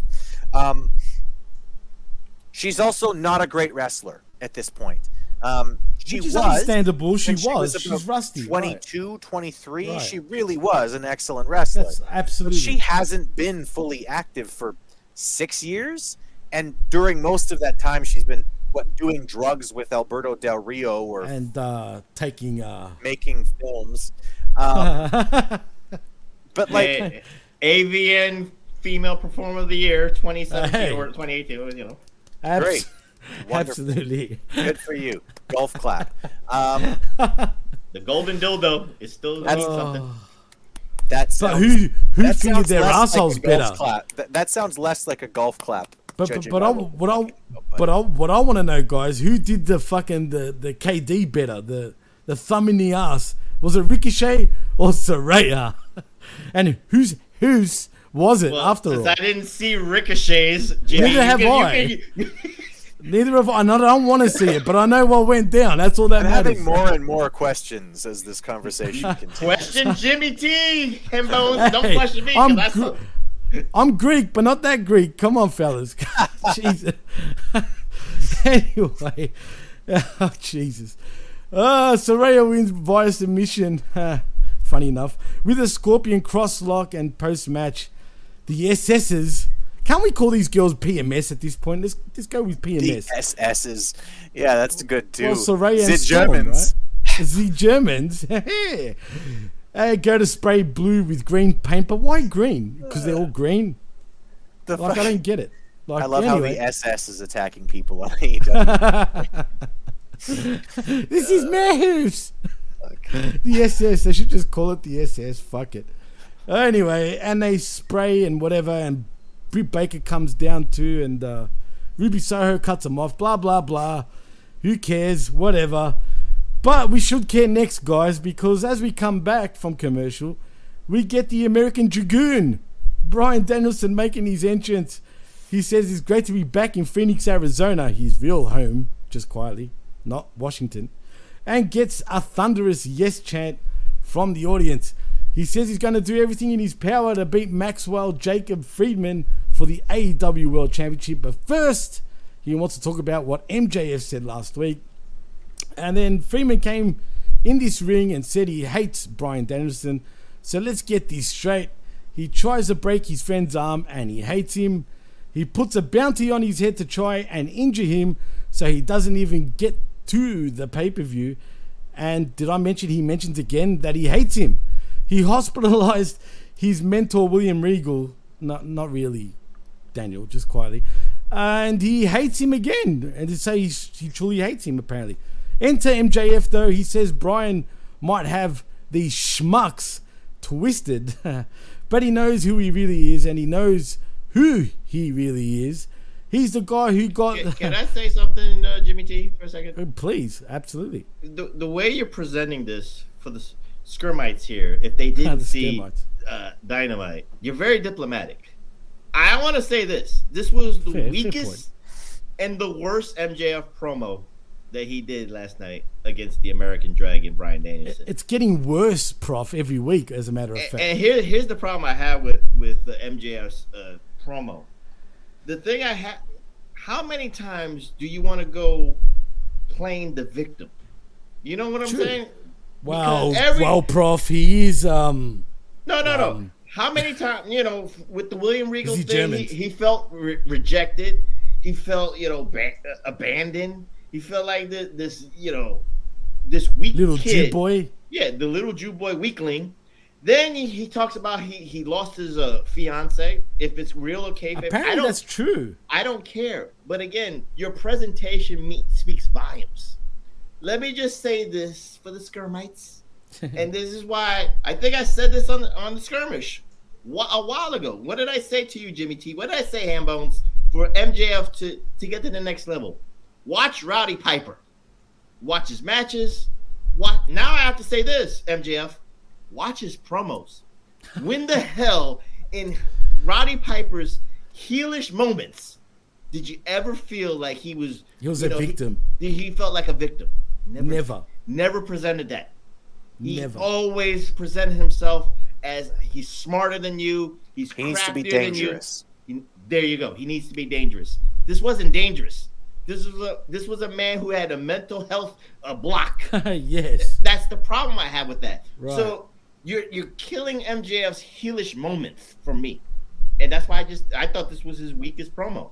I love MJF. You know this, Jimmy T. You know this, Ambos. I love MJF because if I'm going to compare him to Roddy Piper, all I ever say is watch his matches for the psychology. But now I'm going to have to say this. Watch his promos to engage the audience. Of course, the fans, the AEW marktards in the arena are going to eat up everything he says. But presentation is key. And the way you heel has got to be presented as the most dangerous, cerebral guy. Did Triple H, even the B-plus player Triple H, did he ever present himself in the heelish moments as a victim? Never. No. Find me that, Skirmites. Find me that. MJF, I find like 4 times that he's been the victim. That's not a good presentation. 4 at least, right? Actually, it's pretty much spot on. 4 times, and it all started with the Drew Boy promo about 6 months ago. Chris, I think the prof has hit the nail on the head with that one, man. I couldn't have put it better myself, but he's right. Well, and also, I mean, some of what he's done about that has been completely unrealistic too. He's from Connecticut, and he's talking about how he was so put upon because of his Judaism, and it's like, you're from Connecticut. That's like a Mormon saying that they were put upon for their from Rhode Island, from Salt Lake City. No, like, Long Island. Long Island, yeah, Island, New York. Okay, New York. Yeah, right. Because there's no Jews in New York. There's zero Jews in Long Island, New York. Come on, man. Like, my comment stands. It stands. It's basically like saying, well, everyone picked on me. I'm just making sure your GPS is focused on the right area. That's all. Don't worry about that. Yeah. Listen, man. Like, he does have to be more threatening. He has to be more menacing. This is exactly where, though, I think that some of this comes down to him saying the wrong thing in promos, I think. But I also think that you could mask some of this a little bit better if his matches came across a little bit more dominant too. He's in a life and death struggle to beat Take a Shit Sushimi. Why? Why did he have to have that match? That's AEW, bro. Yes, but like, again, I will ask you. Do you remember when Stone Cold Steve Austin went 25 minutes against Midian? No? Yeah, of course I did. Nobody remembers that? Do you know why? It's because Steve Austin... He did go 15 minutes with Savio Vega, if that matters. Okay, but that was before he was... that also was like earlier in the career. That was when he was still Intercontinental. Hey, Savio was over during that time. Come on. And also, Savio's a much, much better wrestler than absolutely Sushimi. But anyways, psychology-wise, he was absolutely was. But anyways, like, this is what I'm saying. Like, you can mask some of the bad promos if the wrestling, if the in-ring stuff seems more dominant, if it seems more, he should have beaten Take a Shit in about 6 minutes. I mean, I actually, like, listen, like, all my jokes aside, Takeshka's actually not a bad wrestler. Like, no, he's great. He's a great wrestler. No, he's even got good size. I don't mind Takeshka. Your world champion is supposed to be a world champion for a reason. Fucking yeah, well that's right. He's not world champion material, that's for sure. Your world champion needs to go out there against that guy. He can get 3 or 4 hope spots in a match, but other than that, MJF needs to be basically toying with this guy. You need to see MJF basically take a page out of Chris Jericho and do the 1 foot on the chest and flex. For a couple of times. He needs to absolutely. And when he's done, when he's got him in that fucking salt of the earth and he's tapping out, he needs to be laughing. And not letting go either, where the refs are trying to get him. Don't let him go. Referees and he's talking to the camera. Right, where he's like, Daniel Bryan, I'm gonna fuck you up. Talks to the camera. Yeah, right. Brian, this is what's coming for you. This is what's coming for you. Make sure you tell your kids Make sure you tell your kids not to watch the pay-per-view, etc. Like, tell Birdie not to watch this pay-per-view because this is what she's gonna see happen to her dad. Like, get actual heat in your matches, and then yes, he needs to do a better job of like the wording and stuff like that. He can't be a victim unless they're trying to turn him face. Which is just the worst thing in the world. And I hate woke people who think they're the victim all the time. But I don't hate people who are actually victimized. So no, that's different. You know what I mean? Like, it's a really tight rope to walk, and one that I don't think anyone in professional wrestling. You have to have balance. Yeah. Right, absolutely. No, you both of you guys are 100% correct. But for what, and I thought really MJF should know better. That's the thing. But clearly he doesn't, or he's not allowed to do what he wants. I mean, I don't know what to say. But at this point, let's be real, guys. Has this been a stale world championship run? I think it has. Prof. Again, the problem with TK is like you have so many on the roster, you try to put TV time, but the world champion has to garner the most TV time no matter what. Every week, every Right. promo or whatever, every vignette. Again, I don't have no problem with, if you want him to be on TV every week, that's fine with me, because again, this is one of the longest running storylines between MJF and Bryan Danielson. That's fine. You use the William Regal heat, that's fine too. The problem I have is his promos. Again, the victim card. When you play the victim card, I can't take you as menacing. I can't take you as dangerous. I just look at you as a whiner. If you're a whiner to me, it just doesn't come off as something that's very intimidating to me. He's Wheeler Yuta in a sense, bro. Just better. I don't know. That's a better step up. No. Just better than Yuta. No, because he's a whiner, dude. Isn't that what Yuta does? Yeah, well, I'm going to say it. Yuta, all he does is cry and fucking high-pitched fucking whiner. MJF is fucking being a whiner, man. Like, this is what we call here in Australia a sook. A sook means a crybaby. Yeah, but but listen, you could get away with that too, but you'd have to lean more into the complaining and less into the logical, actual things that could be a real problem. Right. Kurt Angle played that role well. He would need to say something like, well, when I was going to high school, the kids picked on me because I was Jewish, and only 85% of my high school was Jewish. Needs to lean into it if that's what he's doing. If that's what he's doing, then he's got to make it clear that, okay, I'm complaining about something that I have absolutely no right to complain about. You just nailed it right there. You need to be the cynical victim. It just doesn't. You can play the victim, but then you have to be so cynical with it that it's like, oh, you're where it draws heat. Where it draws heat, and then you're like, this ain't even being a victim. You're just making shit up. That's funny shit. I can go with that, but he cried about losing his fiance. He cries about being the victim, not being picked in WWE with William Regal back then. So that's the problem I have with that. Watch the promos, MJF. Watch Piper promos. I ain't saying just do something. Just change the character up a little bit. Yeah, like he's getting stale for me, man. I don't know, but whatever. I mean, he was the biggest part. I don't know. I'm not gonna say he's getting stale. I'm gonna have to disagree with you. I'm just saying, Prof. I'm just saying it's just he needs better direction for it. That's all it is. He just needs better direction where he wants to go with the character. It's still there. He's the top heel of AEW. In comparison to what, Jimmy? There's no comparison. He's levels above everybody else. Head and shoulders in that organization. So who's the next best heel right now? There you go. Who is a friggin' heel really, other than MJF right now? Really? Like Jericho. Is literally okay, Jericho. That everybody sings the damn song anyway. Yeah. Exactly. And he sits there like smiling like a fucking heel, right? That's how many levels MJF is above. That we're literally laughing at the fact that Chris Jericho is the next heel. There's no real heels, man. There really isn't. Back in the day in wrestling, we used to have literally a group of heels, a group of baby faces, man. There isn't any of that anymore in AEW anyway. Blame the fans, because it's good to. We cheered for the heels because it was cool to do it. And I understand that too. Gotta blame the fans on that, Jimmy T. Right, and that's the Attitude Era's fault in many ways for that happening, because that's when it really started to happen. Let's be honest, right? I mean, shit. Figure out how to do something interesting. Well, yeah, it's not hard. That's the thing, man. It's Wrestling 101. Keep it simple, and it works. Bret Hart figured out how to be a heel.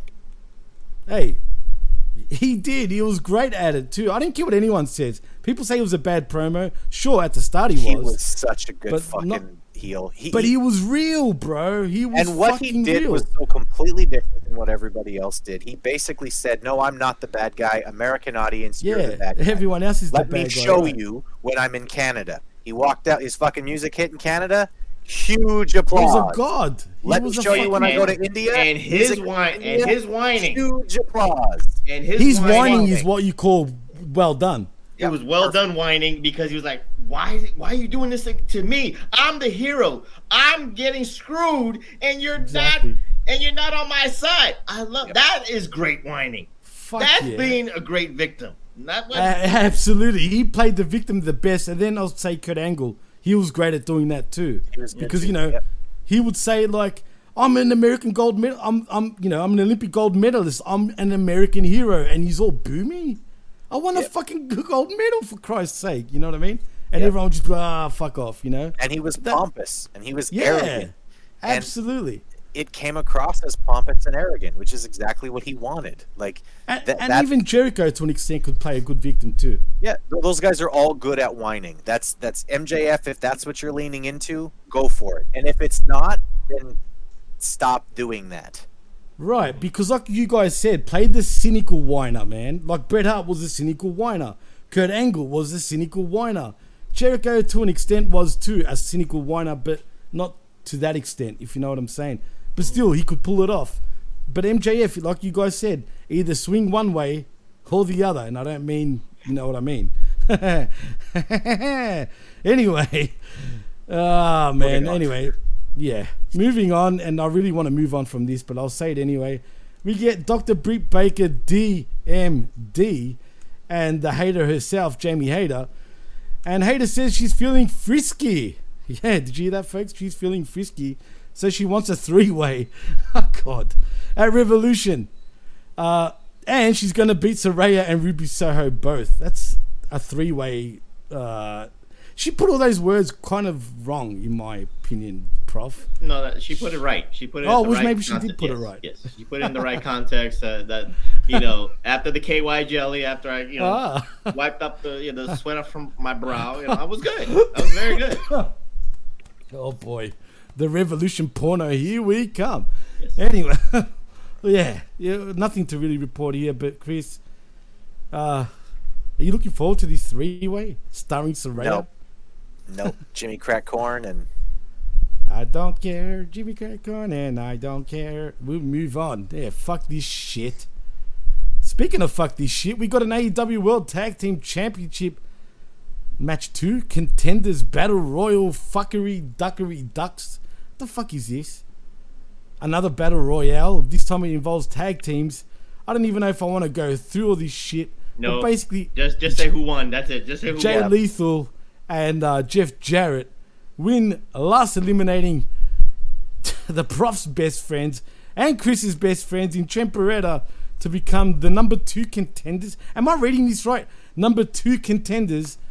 No, they're the third tag team. Or third. In the four-way tag team gauntlet match at Revolution. Someone please explain this shit. How does this make sense? What the fuck? I think because next week is going to be the Casino Tag Team Battle Royal on Dynamite. Oh, God. And I think, this is just me, but it looks very predictable that the Joker tag team might be FTR. So this way they win. And they get the spot. They get the final spot at AEW Revolution. But do they get Arn Anderson's liver spot, Prof? No. Do you remember that? You don't remember that? Do you remember that? After all the tequila that Dax Harwood drinks in his podcast, he's not giving up anybody's livers. He's taking livers. He's taking livers and kidneys. Yeah. But I'll say this. Since you know, we don't have to name the tag teams, it just shows you how the tag team division from when it started in 2019 to where we are here in 2023. Wow. Leaps and bounds bad. That Jeff Jarrett and Jay Lethal are your anchors for a tag team division that is the Drizzling Shiznits. Jay Lethal. Shiznits. Yeah, double J's. No, triple double J. J's. Or triple J Lethal. Triple J Lethal. Triple J Duts. Can we do that somehow? But anyway, you know what? Hey, Jeff Jarrett is head and shoulders. I know we're saying head and shoulders a lot, not the shampoo, but head and shoulders above most of these guys in the company when it comes to promos. People might not like Jeff Jarrett, Jimmy T. Hey, you know the IWC might not like Jeff Jarrett, but for some strange reason, and you could go to WrestleNomics. I'm not making this stuff up. He's got one of the highest ratings. This tag team battle royal, this is all Jeff Jarrett. They plateaued because of him. They plateaued because of him. You know why? I'm just saying. You know why, boys? Because any great. I mean, come on. He's fucking great. Let's be honest, man. I mean, I've said this already a few times, and I'll say it one more time before we move on. Years ago, and I'm talking about 20 years ago, he was one of the worst promos in all of wrestling, you know, compared to what we had back then. You know what I'm saying? But today in 2023, he is one of the best fucking promos, especially in AEW. You know why? Because everyone else sucks balls, dude. And he keeps it simple. He does it professional wrestling 101 promo. Doesn't fucking what's the word, man? He's been in the major leagues. He knows his timing. He knows where the camera is. He knows where the hard camera is. It's all that. Right. The indie guys need to learn from him. If he can't teach them, they better just watch him. They watch his cadence. They can learn something from Jeff Jarrett. It's his cadence. Spot on, dude. It's his fucking cadence. It's the way he does it. He's spot on pro wrestling 101. Like old school way. And it really shines compared to today's guys because shit, man, if you notice, a lot of guys just can't do promos, man, especially in AEW. They just suck. They really don't know the cadence. They can't do anything. Right, they just can't, Most of these guys aren't capable of promos. Most of these guys aren't even capable in the ring. Yeah, they can do stuff, but they don't understand what makes you a good wrestler is not the moves you do. It's everything you do between the moves. That's what makes you a storyteller in wrestling, okay? Psychology, for fuck's sake. Do not understand anything about the psychology of this art, so they're not good wrestlers. Yeah, they can do 450 splashes and land them nice. They're not good wrestlers. In order to be a good professional wrestler, you need to tell a story with your body. Like that's it. If you can't do that, you're not a good wrestler. And here's the bad logic within this match. Top Flight, maybe future AEW Tag Team Champions, and I'm being nice here. But when you had a trios banger with the Elite, why are you gonna put them in this match and get them eliminated halfway into the match? Yep. You got the Lucha Brothers, former tag team champions. Why the hell are you're doing nothing with them? Why the hell is Butcher and the Blade almost at the end? Why the hell is the Best Friends almost at the end? I can understand why Jeff Jarrett and Jay Lethal are at the end, but why the hell are those tag teams at the end? And you're not trying to promote Top Flight. You're not trying to promote your former AEW tag team champions and the Lucha Brothers for future storylines. It writes itself. I'm just saying. It's true. It does write itself. I guess others suck dick better than others. I mean, it always comes back to penis. I mean, shit. I mean, how else do you explain this shit? There's no reason. You can't. Like, you just can't. You know what I mean? I explain it by just pointing to Tony Khan's coke habit, but... Oh, it's that too. I mean, shit. I mean, it must be pretty bad. But anyway, speaking of Tony Khan, boys, we've got his big announcement. Okay, so we're getting a third hour essentially. What was that TNA show, Prof? I'm sure you will remember they done the same thing. It was like TNA Reaction or something like that. That's it. Reaction. It was TNA Reaction. Interaction, or I don't know. No. Yeah, it was Reaction. 100%. It was Reaction. That's what we're getting, boys. We're getting TNA Reaction on the third hour for Dynamite. You know how many people are going to watch that crap? Honestly, half the audience that leaves Dynamite. Only at first they will. They'll all probably tune in. After that, again, they're just spoiling this shit for themselves, man. Can we not get pro wrestling? Here's the thing. Again, I've said this on the PWS, so I'll say this here for the Skirmites. What does AEW need? They need a super app, a super streaming app. AEW and ROH, a hybrid streaming service. You got a lot of content. You got 8 pay-per-views between the two organizations. And these shows like AEW All Access, AEW, whatever shows you got that would be for YouTubes and all this stuff, you got a lot of content for the AEW Super App. Why you want to put on Warner Brothers Discovery is beyond me. I understand that you got to feel they need content. They need content for HBO Max. Do they? I obviously, because they've been restructuring the infrastructure. They've cut up $3 billion already, Jimmy T. So you need some shows. Fair point. They need some shows. So if AEW is going to give them on the cheap and they're going to produce these shows, then fine. But you better pay AEW in the next television contracts for all this. All I'm saying is this would be great content for their streaming service if Tony Khan is smart enough to follow what Vince McMahon did in 2014. Because you got it right there. No, here's the problem with that. Here's my only problem with that. And from a content perspective, yes, I think that would be great. A lot of wrestling fans would probably think that it was really great.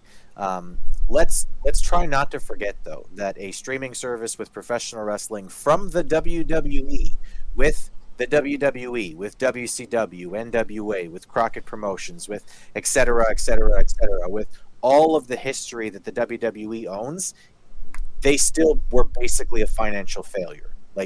It did not make money. So I don't know, but I doubt very much that AEW has enough content to actually make money with an app. I'd love to see it, but I'm just not sure if it's financially feasible. If you go in the same moniker, again, you're right. They're going to lose money, just like WWE Network did. But eventually, WWE Network licensed it off to Disney, licensed it off to Peacock. You do the same thing with AEW. You do the same thing. You pip off your app to HBO Max, so this way you make the money. But how much is Papa Khan willing to give Tony, in order to make that? That's to me it comes down to a dollars and cents question. But who knows? I mean, he's the son of a billionaire. You got to remember they lose money with that English Premier League soccer team too. So they're doing well though, Prof. As a matter of fact, they're flying. For a sports franchise, you do lose money. So it's the same. Oh yeah, hell yeah. So there's generally still lose money. So 10% of sports franchises don't lose money, and the rest of them do. No, they do. They really do, man. Because all you're doing is just pouring fucking money into it, and that's it. There's no tax write-off for billionaires. Yeah, absolutely, no, for sure, definitely, 100%. But Prof, you're spot on, dude. I mean, first of all, if the rumors are true and he paid 40 mil for fucking Ring of Honor, Jesus Christ, 40 fucking million. No, I think they went down to it was 5 to 10. Was it? Yeah. Really? Okay. They said that was too it was exorbitant amount of money. That they said they debunked that. It was 5 to 10 million. Well, it's still too much, in my opinion, compared to how much Vince paid for WCW, if you know what I mean. $2 million. Exactly, and that was back in 01. Think about that shit. Yeah. Back in 01. But as far as today goes, I don't understand why he didn't use that hour for Ring of Honor in the first place. Wouldn't that make more sense at this point? I couldn't care less about some reality fucking bullshit.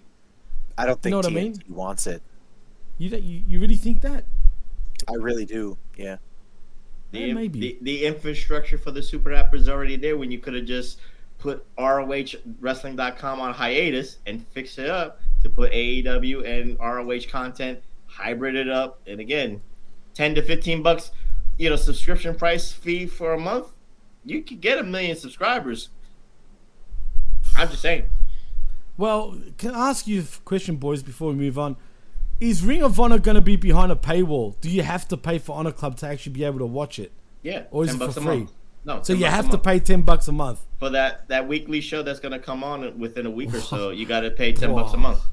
Boy, is that going to be an epic. You're not going to. And if I'm correct, don't quote me on this. The pay-per-views, the ROH pay-per-views, you have to pay on top of that. No, it won't be live. You're kidding. So you have to wait. Because you gotta pay the live ROH pay-per-views off of Fight TV and off the other partners. They're trying to be slick here. I ain't paying $50. This is why I wanted to. Well, guess what, boys? I can save you guys. I forgot to also mention. I'm sure you guys. I know you have, Chris, and I'm sure you know this too, Prof. But you heard about the Australian deal with AEW, right? That it's airing live every week on our TVs and on ESPN2. Yeah, ESPN2, right? Mm-hmm. Not ESPN, but ESPN2, just quietly, right? The secondary channel. Well, part of that deal is also the pay-per-views. Without having to pay for the pay-per-views, they're also going to air on ESPN, which is great. So what I'll do is we can have, I keep forgetting to mention that, and people haven't emphasized it, but the pay-per-views are part of the deal. So that means I can stream it for you boys via StreamYard, and we can watch it live without even having to talk to each other. I'll just stream it for you guys. Allegedly. Sorry. Allegedly. That's right. You You didn't hear that. I'm not streaming anything but us right now. Anyway, we'll talk about that off the air. Australia's got it better than America because we got ESPN Plus, and you got to pay the $50 for UFC stuff. So we have ESPN Plus as well. Oh, okay. But that's via the app, not on. I know it's pay-per-view, obviously, but yeah, whatever. I mean, shout-outs to ESPN and Disney because Disney are the ones that own it. You know what? I guess ESPN paid up front for the pay-per-views because then Tony Khan ain't making money off of that. That's a pay-per-view. That's a pay-per-view that they're not making money in Australia to get extra money from their Australian AEW fans. Well, guess what? WWE and WCW not once ever put their pay-per-views for fucking free live on television here in Australia. It was on pay-per-view. And yet everybody went. Oh, see, they're doing big things in Australia now. They're on ESPN too. See, that's a big deal. They're growing. No, they're not. They're desperate. ESPN dose. Not the same thing. And look, hats off to them because WWE's got a foot. Because I don't know if you guys realize this or not, but our major cable provider here, like the main one, is Fox. It's actually Fox. Fox is owned by an Australian billionaire. I'm sure you guys know that. In Rupert Murdoch. Mm-hmm. You know what I mean? So, who's cool Australian. Guy. Like that guy. Cool guy. Cool guy. And my point is, WWE have always been on Fox. I'm surprised because WWE tried blocking AEW from getting onto television here. But the thing is, ESPN is on all cable providers. So they actually can be in more homes, potentially, than WWE, except for the network. And also the network has become a network on our cable provider over here, which also competes with itself because also we're the only ones in the world with our network that has Raw and SmackDown live on the WWE network, not on delay, live, which is also competing with the original TV deal with Fox 8, which show Raw and SmackDown live. So it's on, they're competing with each other, which is weird. Okay, we're talking about Australian television way too much. I'm just saying, I know, and it's irrelevant compared to the American television, but I'm just saying that's the deal that's happening down here. But anyway, let's move on. I'm not even going to talk Satnam Singh, Jay Lethal, or Jeff Jarrett because why? Stupid. So I'm just going to, it's stupid. Oh, and did I mention that the show's called AEW All Access? How original. Where have I heard that before? I've heard that before. Didn't WWE have All Access? I was thinking of porn. I'm sorry. Well, there you go. Speaking of porn, we've got blood porn next, fellas. I'm sure you love this shit. It is Evil Uno versus John Moxley. I'm going to say this now, guys. Evil fucking Uno's a draw, clearly. Right, Prof? Right? Right? He's the reason. He's the reason over 1 million viewers for this week. I mean, you got to say this. You know, I don't know if Moxley... Something's wrong with Moxley because, again, the reality is this. That's an understatement. You're the number one. You're the number one technically draw of AEW. You're the top guy, one of the top guys. Yeah. And this is the thing we talked about earlier with MJF and like Hambone said about Takeshita. You're the top guy, and you're actually competing with Evil Uno. I don't mind in a match where Evil Uno gets a shot in, a lucky shot in, a lucky gut punch, whatever the case may be. Yeah, the hope spots. He's getting the shit kicked out of him, but he gets a roll up and it's a 1-2 and a quarter, and the crowd goes, "What the fuck?" for 1 second. Right. That's it. This is where Moxley's heelish moments could really be good. Right. Moxley should never have bled in this match. This was a bloodbath for Evil Uno. This was a great presentation to have Moxley be the monstrous heel, fuck out of you, dangerous, get no mercy, and then have Adam Page, not big be gay, fool. Get out of, be converted, get that Christian conversion, and then come in and save the day. That's the way you end the show. But Moxley should have been dominating Evil Uno to the point where he was pissing blood on the floor. That's how it should have looked visually. Right. But they didn't do that. They had to make it competitive. That's the one weakness Tony Khan has. The visual is there to set up Revolution. Moxley is the ultimate heel, the ultimate monster. He don't care about the Dark Order. He don't care about Adam Page, best friend, if it was meant that way. You beat the tar out of him. You beat the snot out of him. They didn't do that. Chris, they sure didn't do that.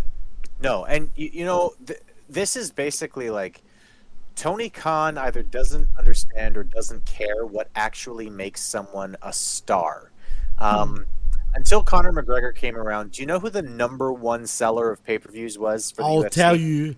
It was fucking... What's his name, man? Wait, I know this. I can't get his name out of my fucking... The fucking wrestling guy. The wrestling... Ronda Rousey. It's a her, and it's Ronda fucking Rousey. But it was also one other person, too. Yeah, Brock Lesnar was a big deal. No. He's one of them. But, fuck, it will come back to me. Just continue for now. It doesn't matter. Do you know how the most exciting... UFC stars ever were? Was let's say Diego Sanchez is probably one of them.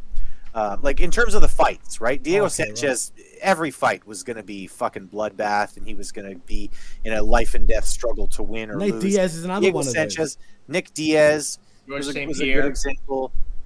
Rush St. Pierre was a good sell. He was good, but he wasn't in great matches. He just dominated. He's a wrestler. He dominated. Right? He was a wrestler who just he sort of boringly dominated, etc. Right? But okay, Ronda Rousey was a huge star for the UFC. Mike Tyson, one of the greatest pay-per-view acts of all time. Why? He was a killer. They didn't go out there and have 15-minute back and forth matches every single time they went out. Ronda Rousey went out there, took girls down, and armbarred them in seconds. And she did that for what, like 2 years before she finally came up against somebody? But 3 years. That's what people wanted to tune in to see. People complain about Mike Tyson pay-per-views. Oh, it only lasts 2 rounds. That's why you're fucking watching. Absolutely. You're watching because you want to see Mike Tyson murder someone. Don't kid yourself. You're not a fan of the sport. You want to see Mike Tyson eat somebody's fucking children on live television. It was the undercard that had to be competitive. Mike Tyson had to do absolutely. Exactly. The undercard so your undercard can be competitive. Right. But when you're the main event, and you're taking on this fucking nobody from Quebec, you go out there and you beat the shit out of him. Fuck that guy. He gets one hope spot. Your fucking major star does not bleed. First of all, they had a fucking guy in a mask bleed too. That's just so stupid. From the mouth and shit. Like so dumb. It looked like fucking was pissing blood from the mouth. Get real. Dude. Get fucking real. Okay. Get real, literally. Literally. But again, like we're coming back to this same fucking thing I said. Do you remember that time when Stone Cold went 25 minutes against Midian? No, you don't. Do you know why? Because it would have killed Stone Cold Steve Austin. It would not have made Midian.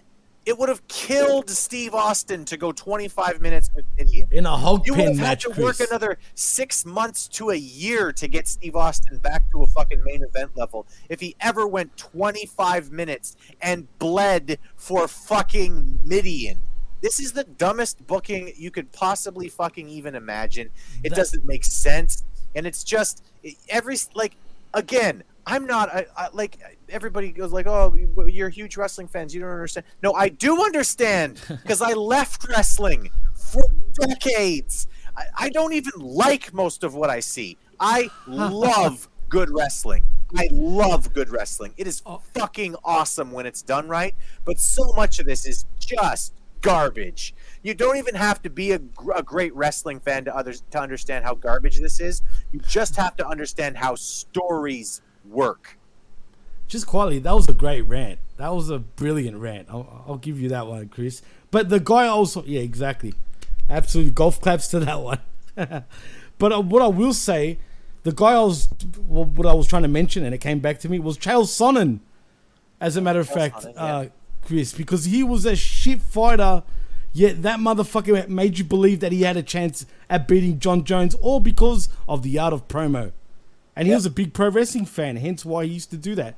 Great talker, shit fighter, but it didn't matter. A great example of UFC doing WWE better than WWE. Absolutely, and that's what I just had to say that before I forgot again. So But anywho, you're spot on, Chris. That was a great rant.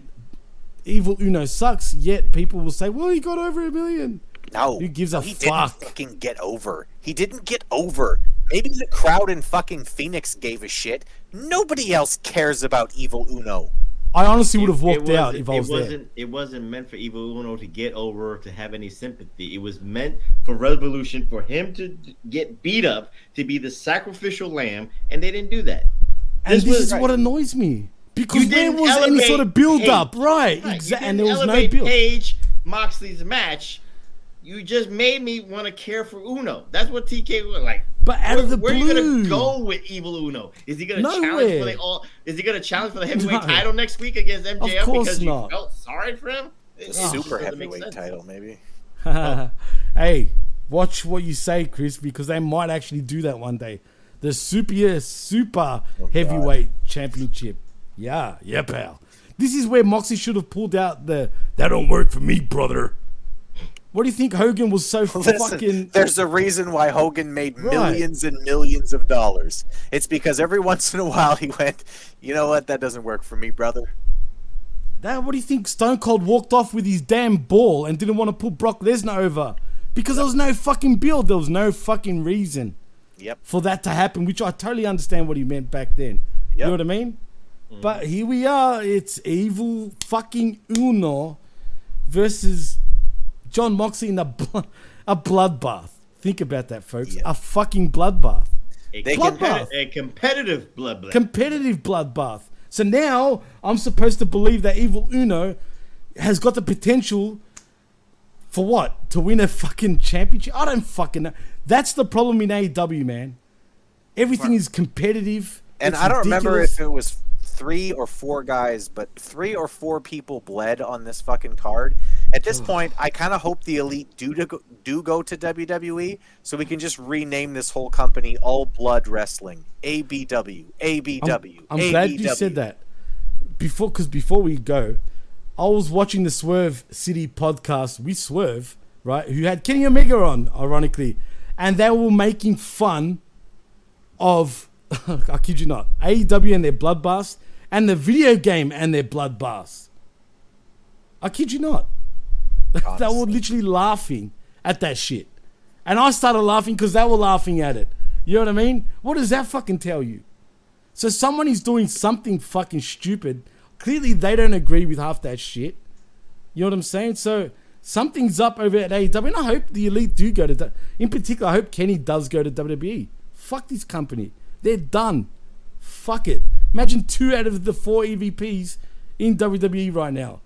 And as far as I know, they're aggressively trying to recruit him. Has there been 1 week that Moxley didn't bleed? No, there hasn't. How long ago, maybe? I mean, maybe if you go back to like 4 months ago. I'm just asking. A year. No, really, it's pissing me off, man. I can't watch this shit anymore. I'm that fucking over it, man. Blood is supposed to be special.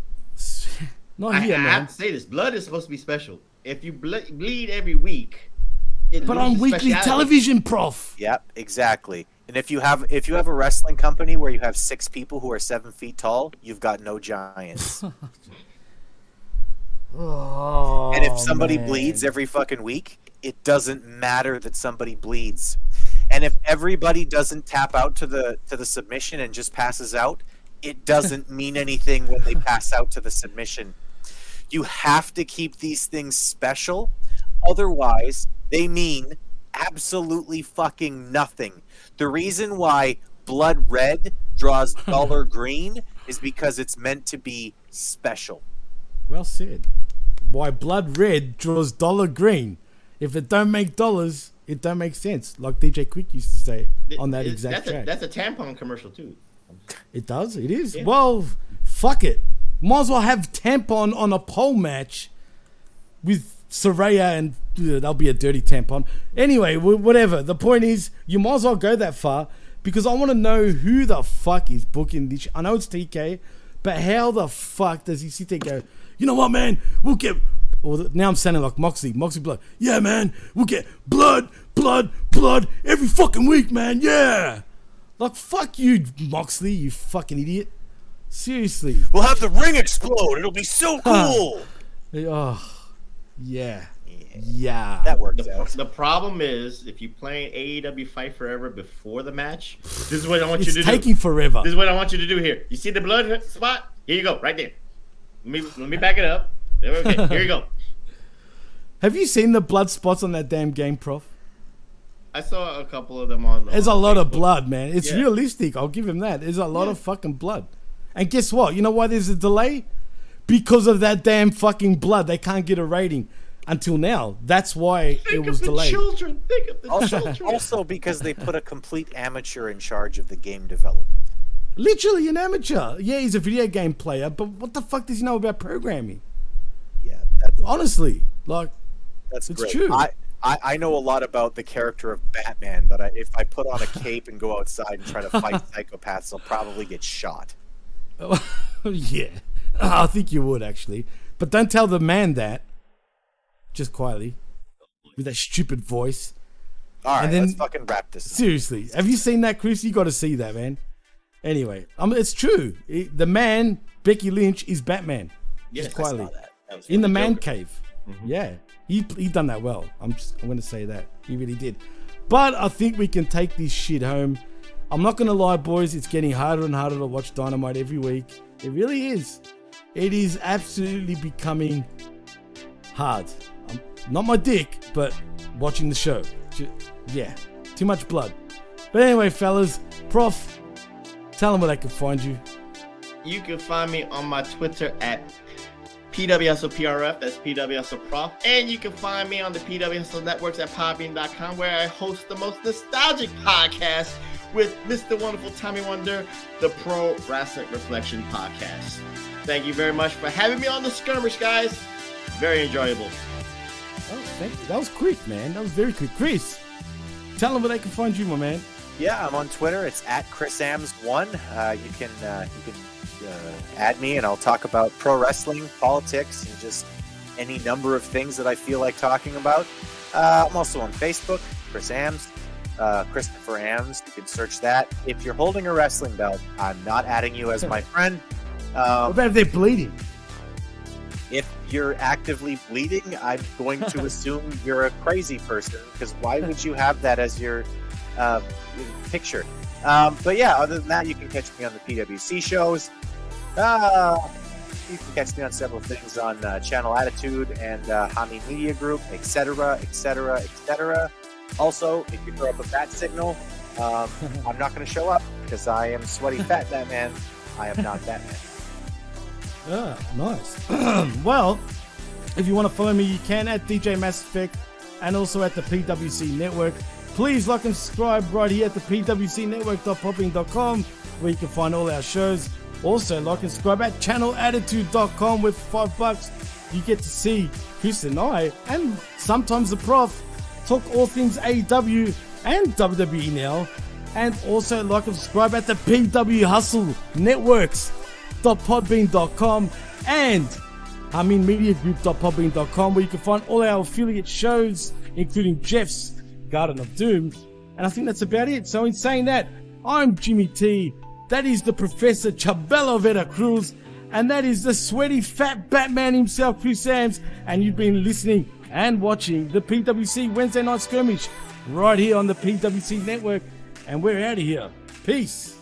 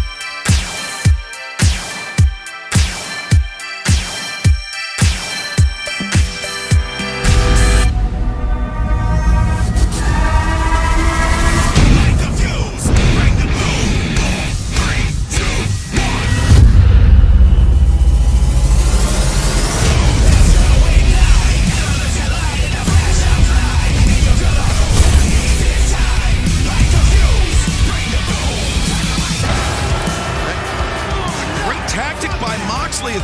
Now Uno distracted. Well, it affects the vision, correct, Excalibur? It affects the vision. It certainly does. I mean, Uno got the boot into the face of Moxley, and Moxley spilling to the outside. He's able to see that just fine. Rung out on top of that safety rail too, brother. And look at this! A man this size? Evil Uno to the top. And what's the pain to their feet? What a senton by Uno! And now Uno raining down right hands on Jon Moxley. Look at a big man right here. Big boy off the top. Man, you talking about weight coming down on you guys. Holy smokes. You're not kidding. Yeah, Evil Uno taking a big risk, but it's paying off as he's got Moxley very dazed. That's like a fiat landing on you. Yeah, man, take the risk, right? Go for broke. Oh, Moxley dips out underneath the bottom rope. Oh, he's coaxing him down. That's exactly what he was doing. Oh, Uno! He lured him down to the floor. Head first into the steps.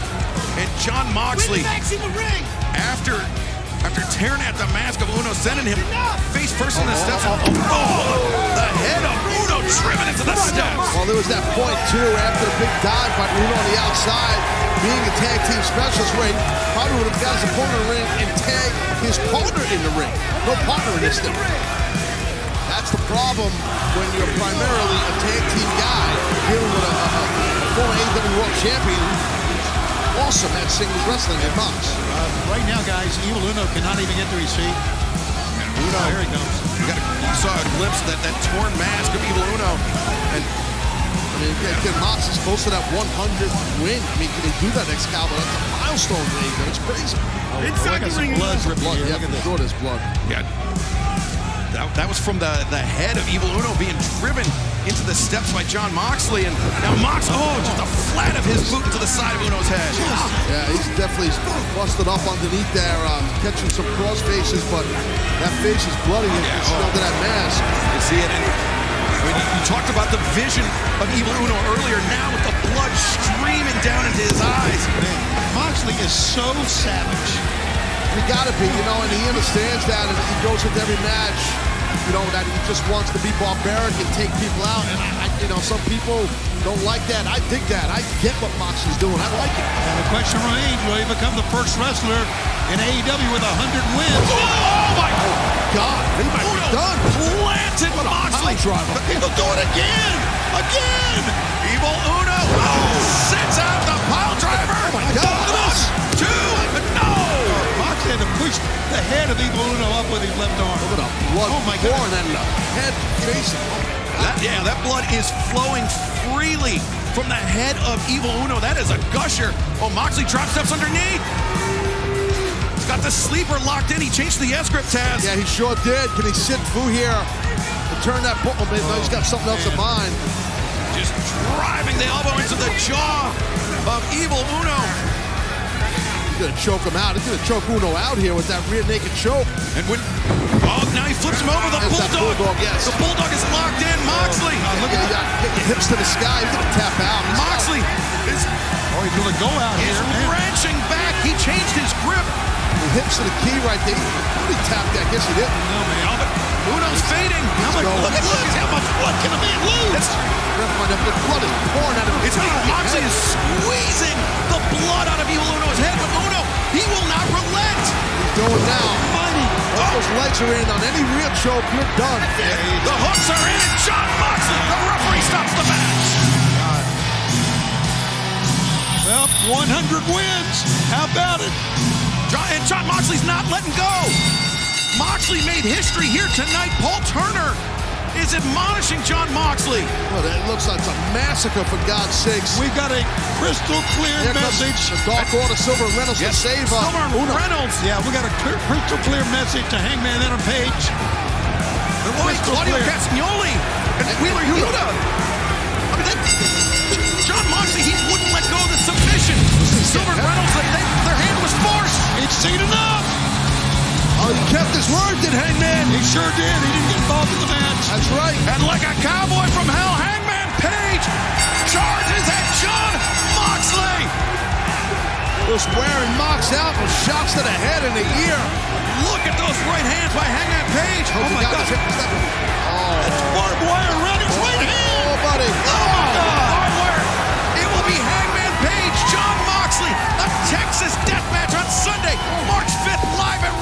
Revolution. Woo. And it's nuts out here. It is absolute carnage. Absolute carnage. Hangman Page battering Jon Moxley, the barbed wire assistant right hand. He's trying to cover up and he can't. Bob Wyatt gaffed him open. Cannot wait to see these two men collide. The Texas Death Match at Revolution. Remember, it's one man to one man cannot answer the bell. You'll need a mop out here. Maybe a couple box shots coming. Oh! Moxley dips out, and coming up this Friday night at Rampage, it's the Young Bucks and Aussie Open. We'll see you at 10/9 Central on TNT. And now let's go down to the man himself, absolute Ricky Starks.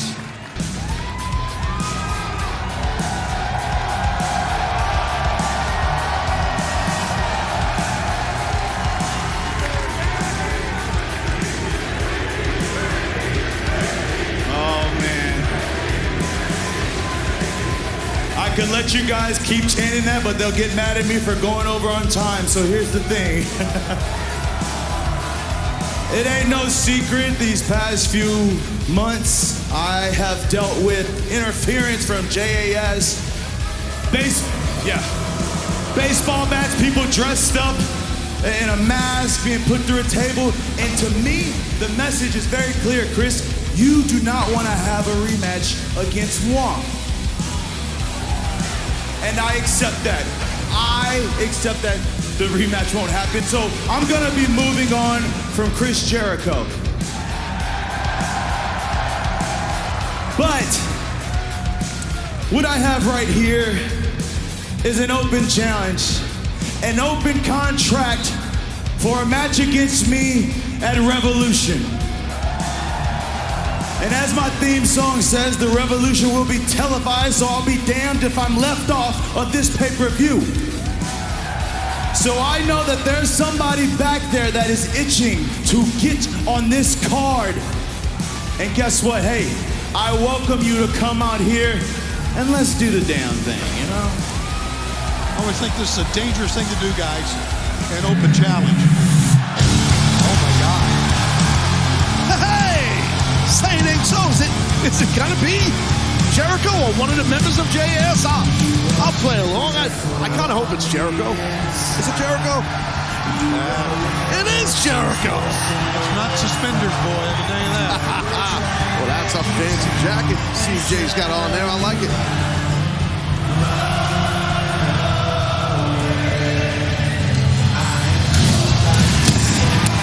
Ricky Starks saying he is done with Chris Jericho, but Chris Jericho apparently maybe not done with Ricky Starks. I definitely don't think Starks expected Chris out here, nor did any of us, I feel. I didn't, but I'm happy to see him.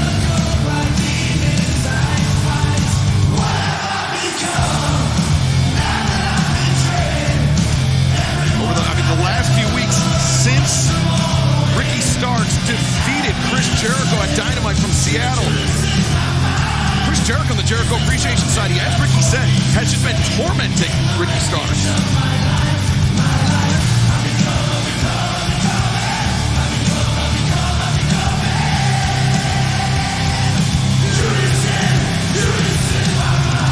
Jericho really Starks plenty of time to think about this. Yeah, he's got to listen to his song. That sounds great. He goes Great job, Phoenix.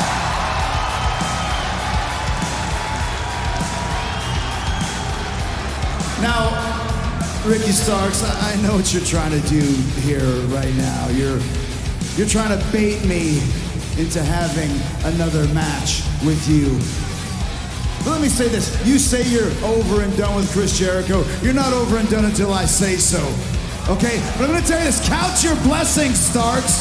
You beat Chris Jericho. Congratulations. It was the highlight of your career.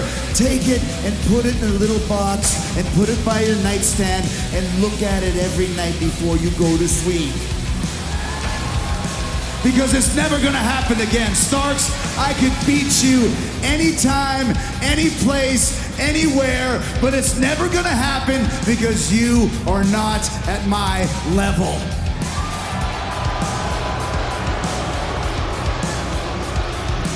So good luck with your little open challenge. I hope it goes well for you.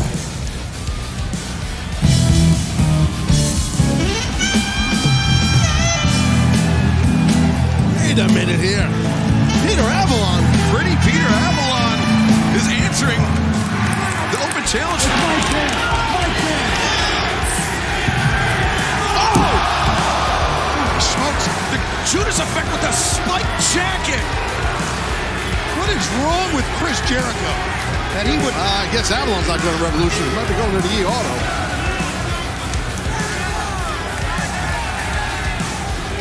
Wow. Well, Avalon was going to. He was going to charge down to the ring. He was going to accept the challenge for Revolution. I think you're right about that.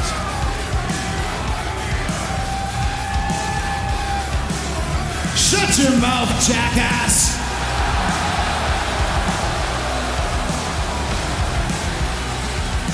See what happens when you want an open challenge? Everyone's gonna walk out here. You want Chris Jericho so bad. You can't have Revolution without Chris Jericho, without the Demo God. Maybe I should take that little contract of yours, Starks. Have a rematch with you and embarrass your stupid ass. Yeah, I mean, you definitely can go ahead and sign this, but I think we all understand what's gonna happen. You're gonna bring JAS around here, they're gonna come out, they're probably gonna jump me again, and that's all good and well. But I wanna ask you this, as the Chris Jericho, the first AEW champion, the guy who beat 2 legends in one night, hey, you did that all by yourself, right? I don't understand why you keep needing JAS. But, unless you really think that you probably can't beat me, I just think that you have it in you to get the job done by yourself. That's all. That's all I'm saying.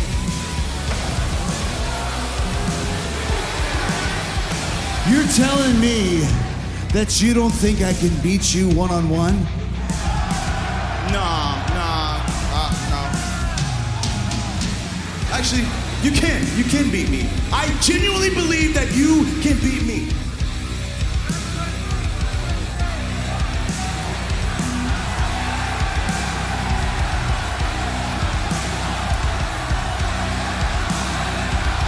This is pretty darn cool, guys.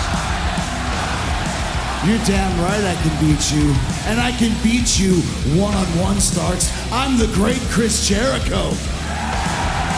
I'm the champion. I'm one of the best to ever do this. Of course I can beat lowly Ricky Starks one-on-one. As a matter of fact, I would sign this contract. I'll even write an addendum that says the Jericho Appreciation Society stays in the back at Revolution. I would do that right here, right now.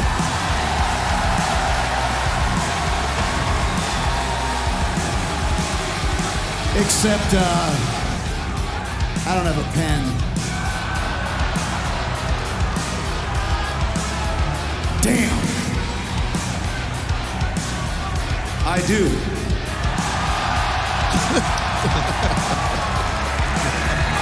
This is... Never before has bureaucracy been so exciting.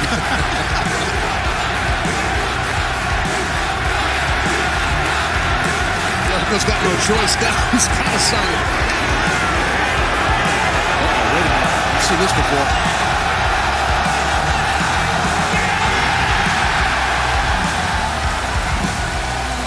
They popped on the flick of the pin. The JAS must stay in the back, and I'm gonna sign your stupid open contract. Ricky Starks, you want it, you got it. Chris Jericho versus Absolute at Revolution.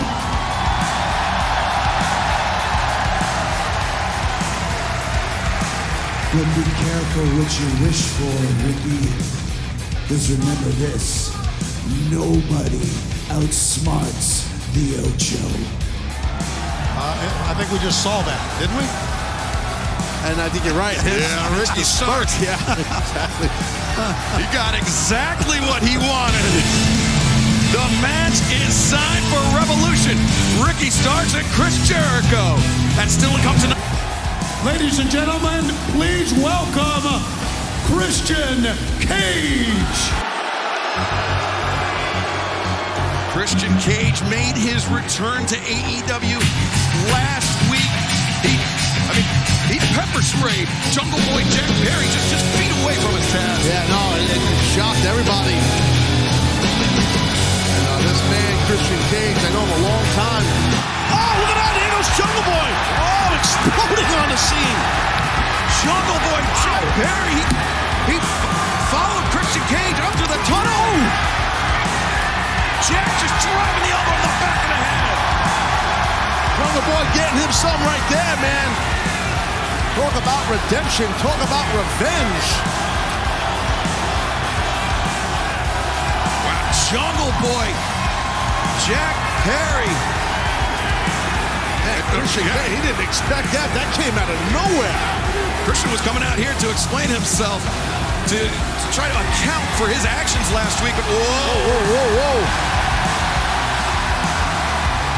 I think I got an idea what Jungle Boy's got in mind here, bud. Christian Cage just very recently returned from injury. He could be going back on the shelf courtesy of Jungle Boy Jack Perry. Oh, Jack Perry, he's going to put Christian out. It's happening.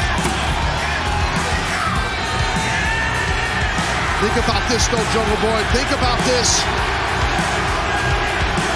Can Jack Perry bring himself to do it? He considered this man a mentor, a guiding light for so long. I'm going to be honest. It seems like, yeah, dude. Oh, he's going to do it. Oh, no. Wow. A low blow by Christian Cage. Jack took too long to think it over. Oh. And that's a crafty vet right there. Realize the positioning of the body of Jack Perry and where that chair was. Perfectly done. Christian Cage usually so cold, so calculating. Jungle Boy Jack Perry got the upper hand, but it was a moment's hesitation by Jack that cost him. God, this is vicious. I hate you, son of a bitch.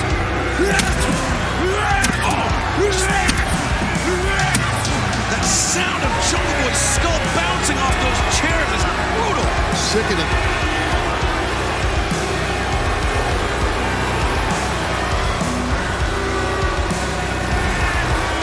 Christian Cage, when he came back last week,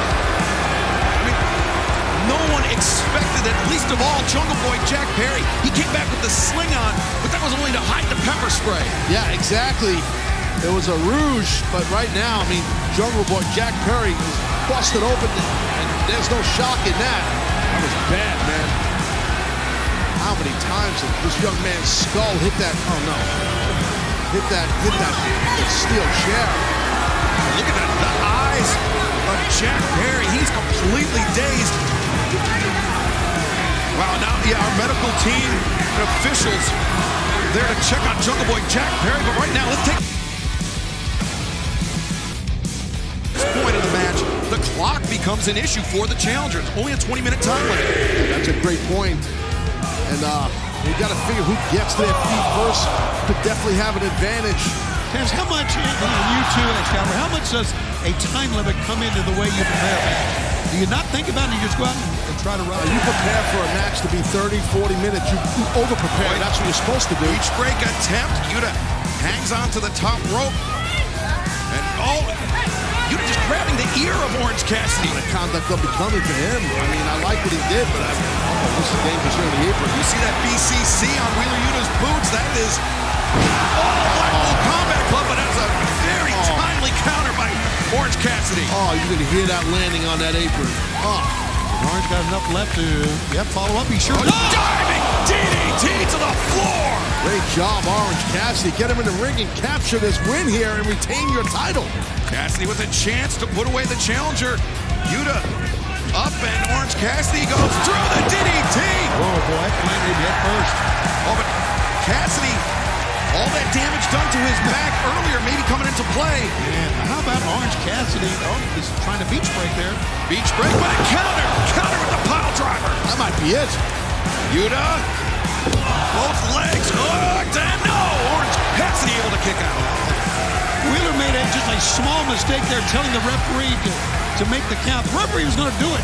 You didn't have to tell him that. Yeah, any little hesitation. I just think that he got a little antsy, did Yuta right there. He knows he's about to. Oh, there he. To the seatbelt? No. Orange Cassidy able to counter. Oh, look at this. Orange Cassidy, those hammer and anvil elbow strikes. Cassidy turns the corner, the seatbelt again, and Yuta able to slip free. And the leg is got him. And Orange Cassidy somehow slipped his leg. The orange punch connects. And that one was on target. Kicked out of the orange punch. Man. Look, many of the fans on their feet on that one. But on the beach, break lands. 1, 2, no, Yuta. That was right at 2. Wheeler Yuta kicked out. That's what you call digging down deep. Yeah, but Orange is amped up. Look at the face of Orange Cassidy. Oh, God. Orange punch. And there was some mustard on that one, 2 and 3.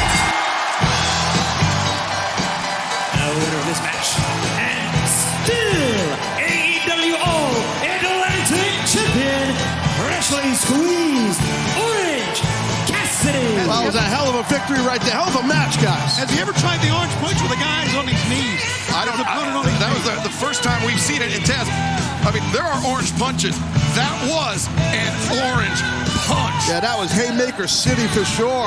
I'll tell you what, though, it was an impressive victory for sure for Orange to retain that All-Atlantic title, but we saw a different side of Wheeler Yuta, more of an edge to it with Claudio coming out. To me, that was interesting. Yeah, but we also saw a lot more aggression out of Orange Cassidy. He had to go to a very different place than he was used to retain his championship, Tony. Yeah, he had to. You're right, Excalibur. He had to go to that place. Well, coming up right now, Renee Paquette standing by with Hangman Page. Oh, wait a second. Hold on here. It's a very interesting moment right here. It's a hug. I mean, these guys are friends a long time, mentor to Yuta. Well, Claudio Castagnoli coming back out. And that may be a look of disappointment on Claudio's face. Look, there's nothing wrong with sportsmanship after a match like this. I say. Claudio just told Yuta, buddy. Wow. You know what? I like that. I like that out of Claudio.